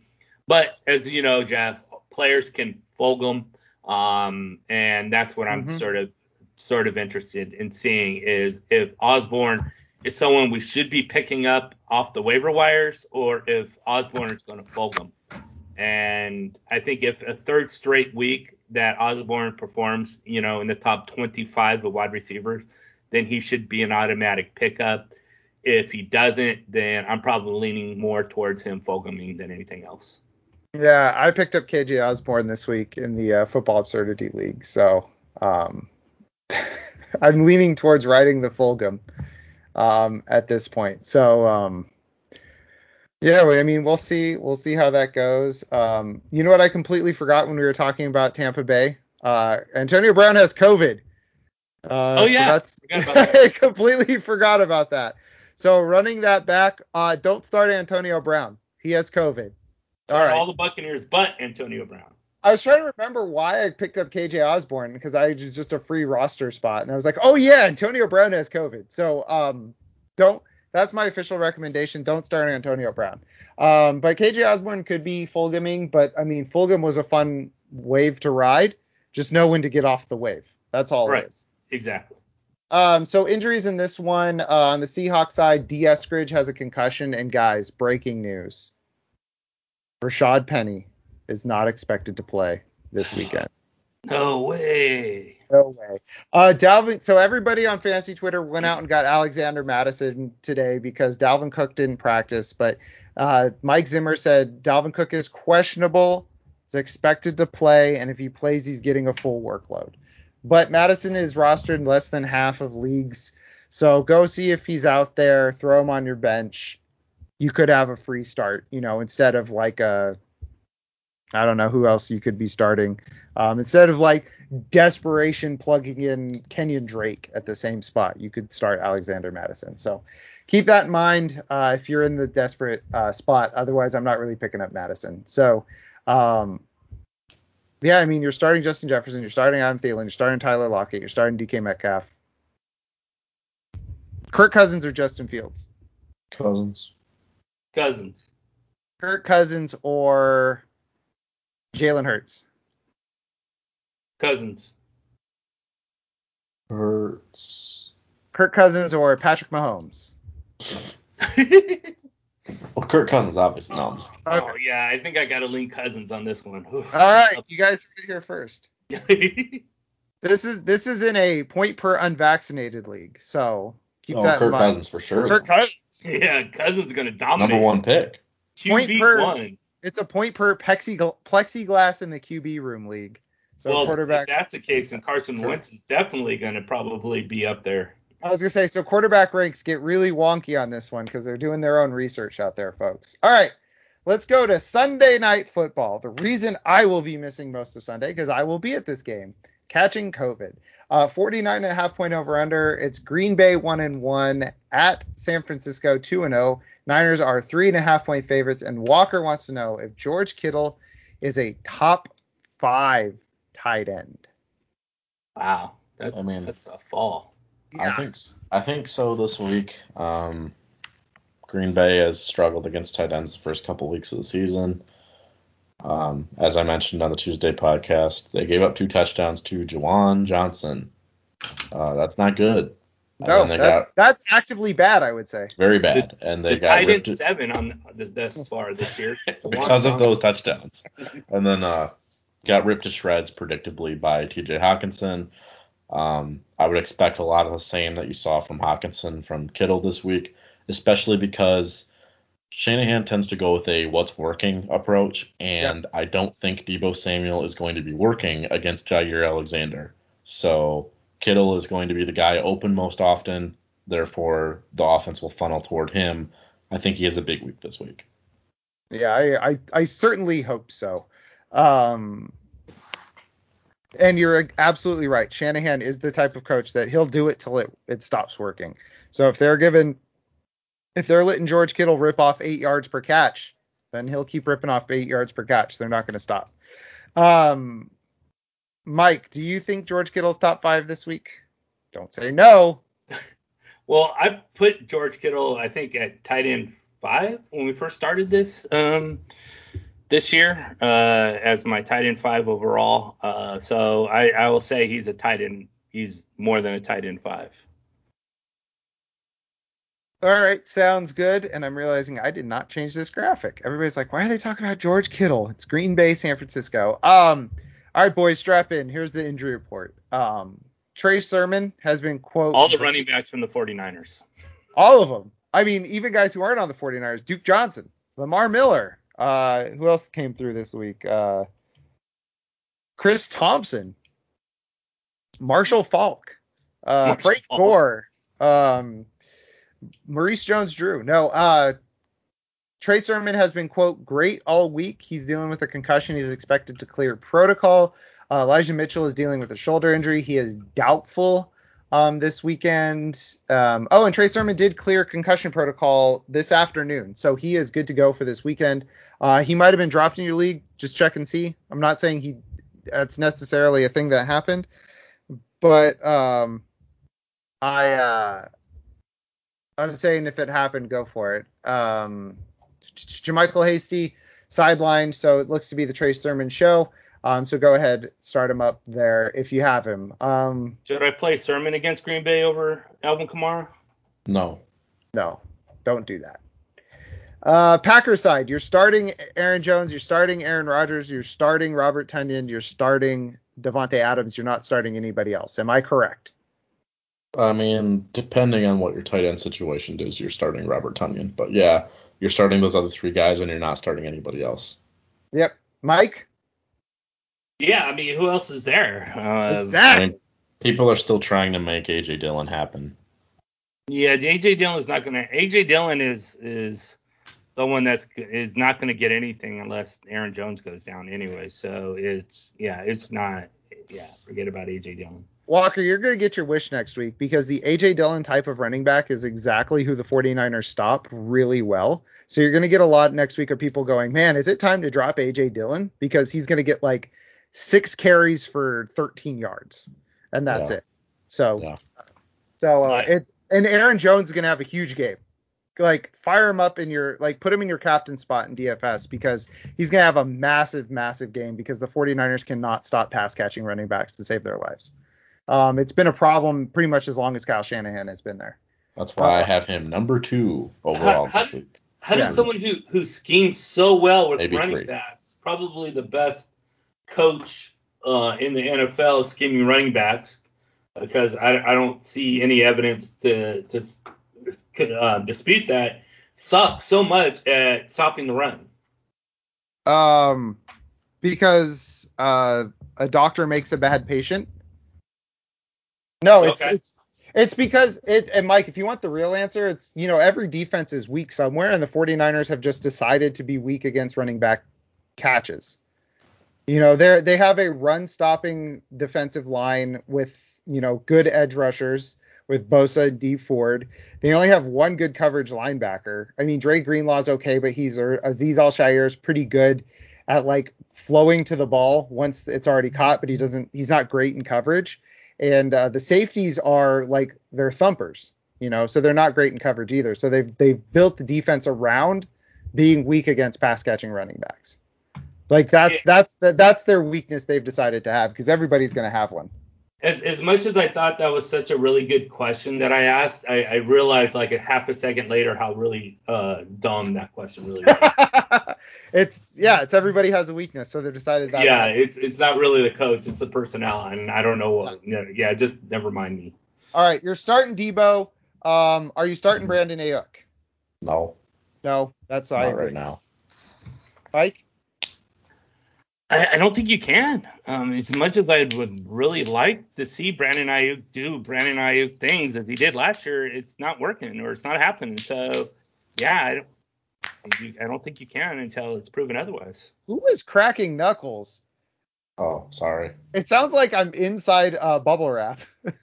Well, I hope that was comforting for someone then. Yeah, I hope there's somebody in the audience that got an ASMR out of it, and there's somebody in the audience that just threw their headphones. So that'll work.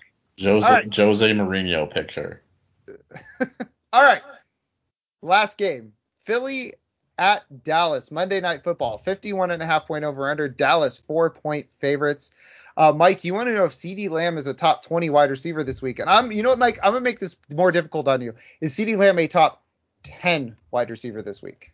Ooh, that is tough. And considering that Lamb was a wide receiver 13 in week 1, but was completely, I don't want to say he was overlooked, but Amari Cooper week 1 performance, his wide receiver 1 performance outshined what CeeDee Lamb did on that field, which, outside of dropping a few passes was pretty remarkable.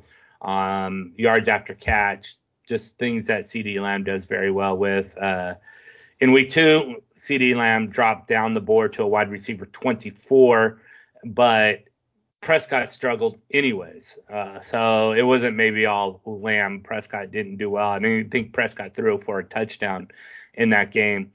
And now the Cowboys face the Eagles, and the Eagles have been pretty tough on wide receivers. They have allowed just one wide receiver to score a touchdown and no more than 15 points to any wideout, which is wide receiver 30. So if your wide receiver scores 15 points, you're looking at wide receiver 30 range.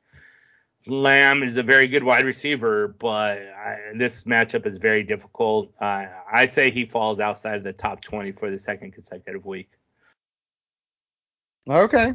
I don't believe you. Yeah, as much as I'd love to see him inside the top 10, because he is my other wide receiver that I have. But, I mean, yeah, I don't see it against his Eagles. Okay. Are we starting Devonta Smith this week? Oh, yeah. Oh, yeah. Fire him up? Hell yeah. Walker? Yeah, you can play him. All right. Walker's less enthused, but in agreement. I'm trying to think if there's any more questions. Tony Pollard. Are you guys starting? Let's do this. Tony Pollard or Miles Sanders? Pollard. Oh, that's a tough one. I'm gonna go Miles Sanders. Okay. Tony Pollard or, in the last game, Trey Sermon?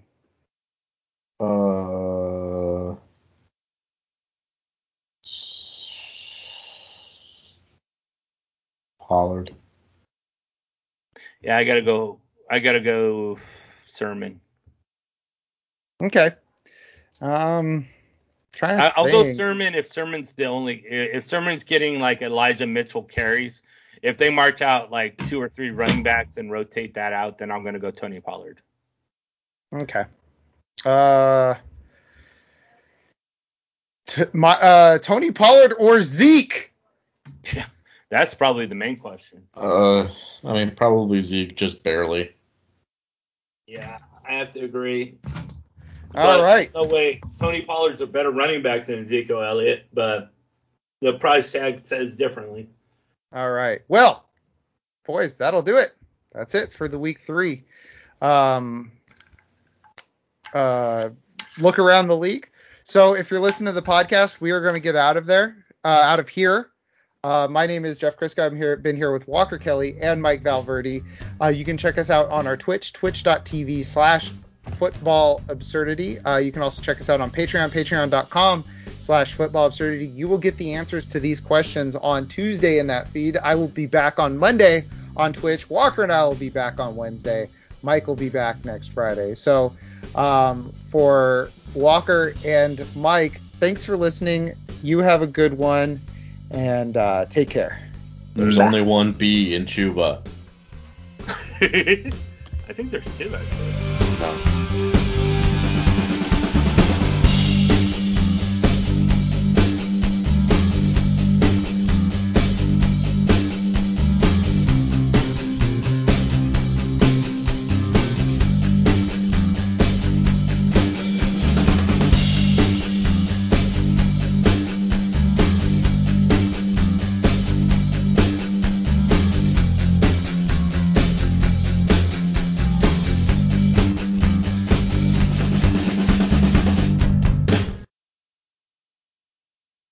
Hello, everybody, and welcome in. That didn't work. That was desktop audio.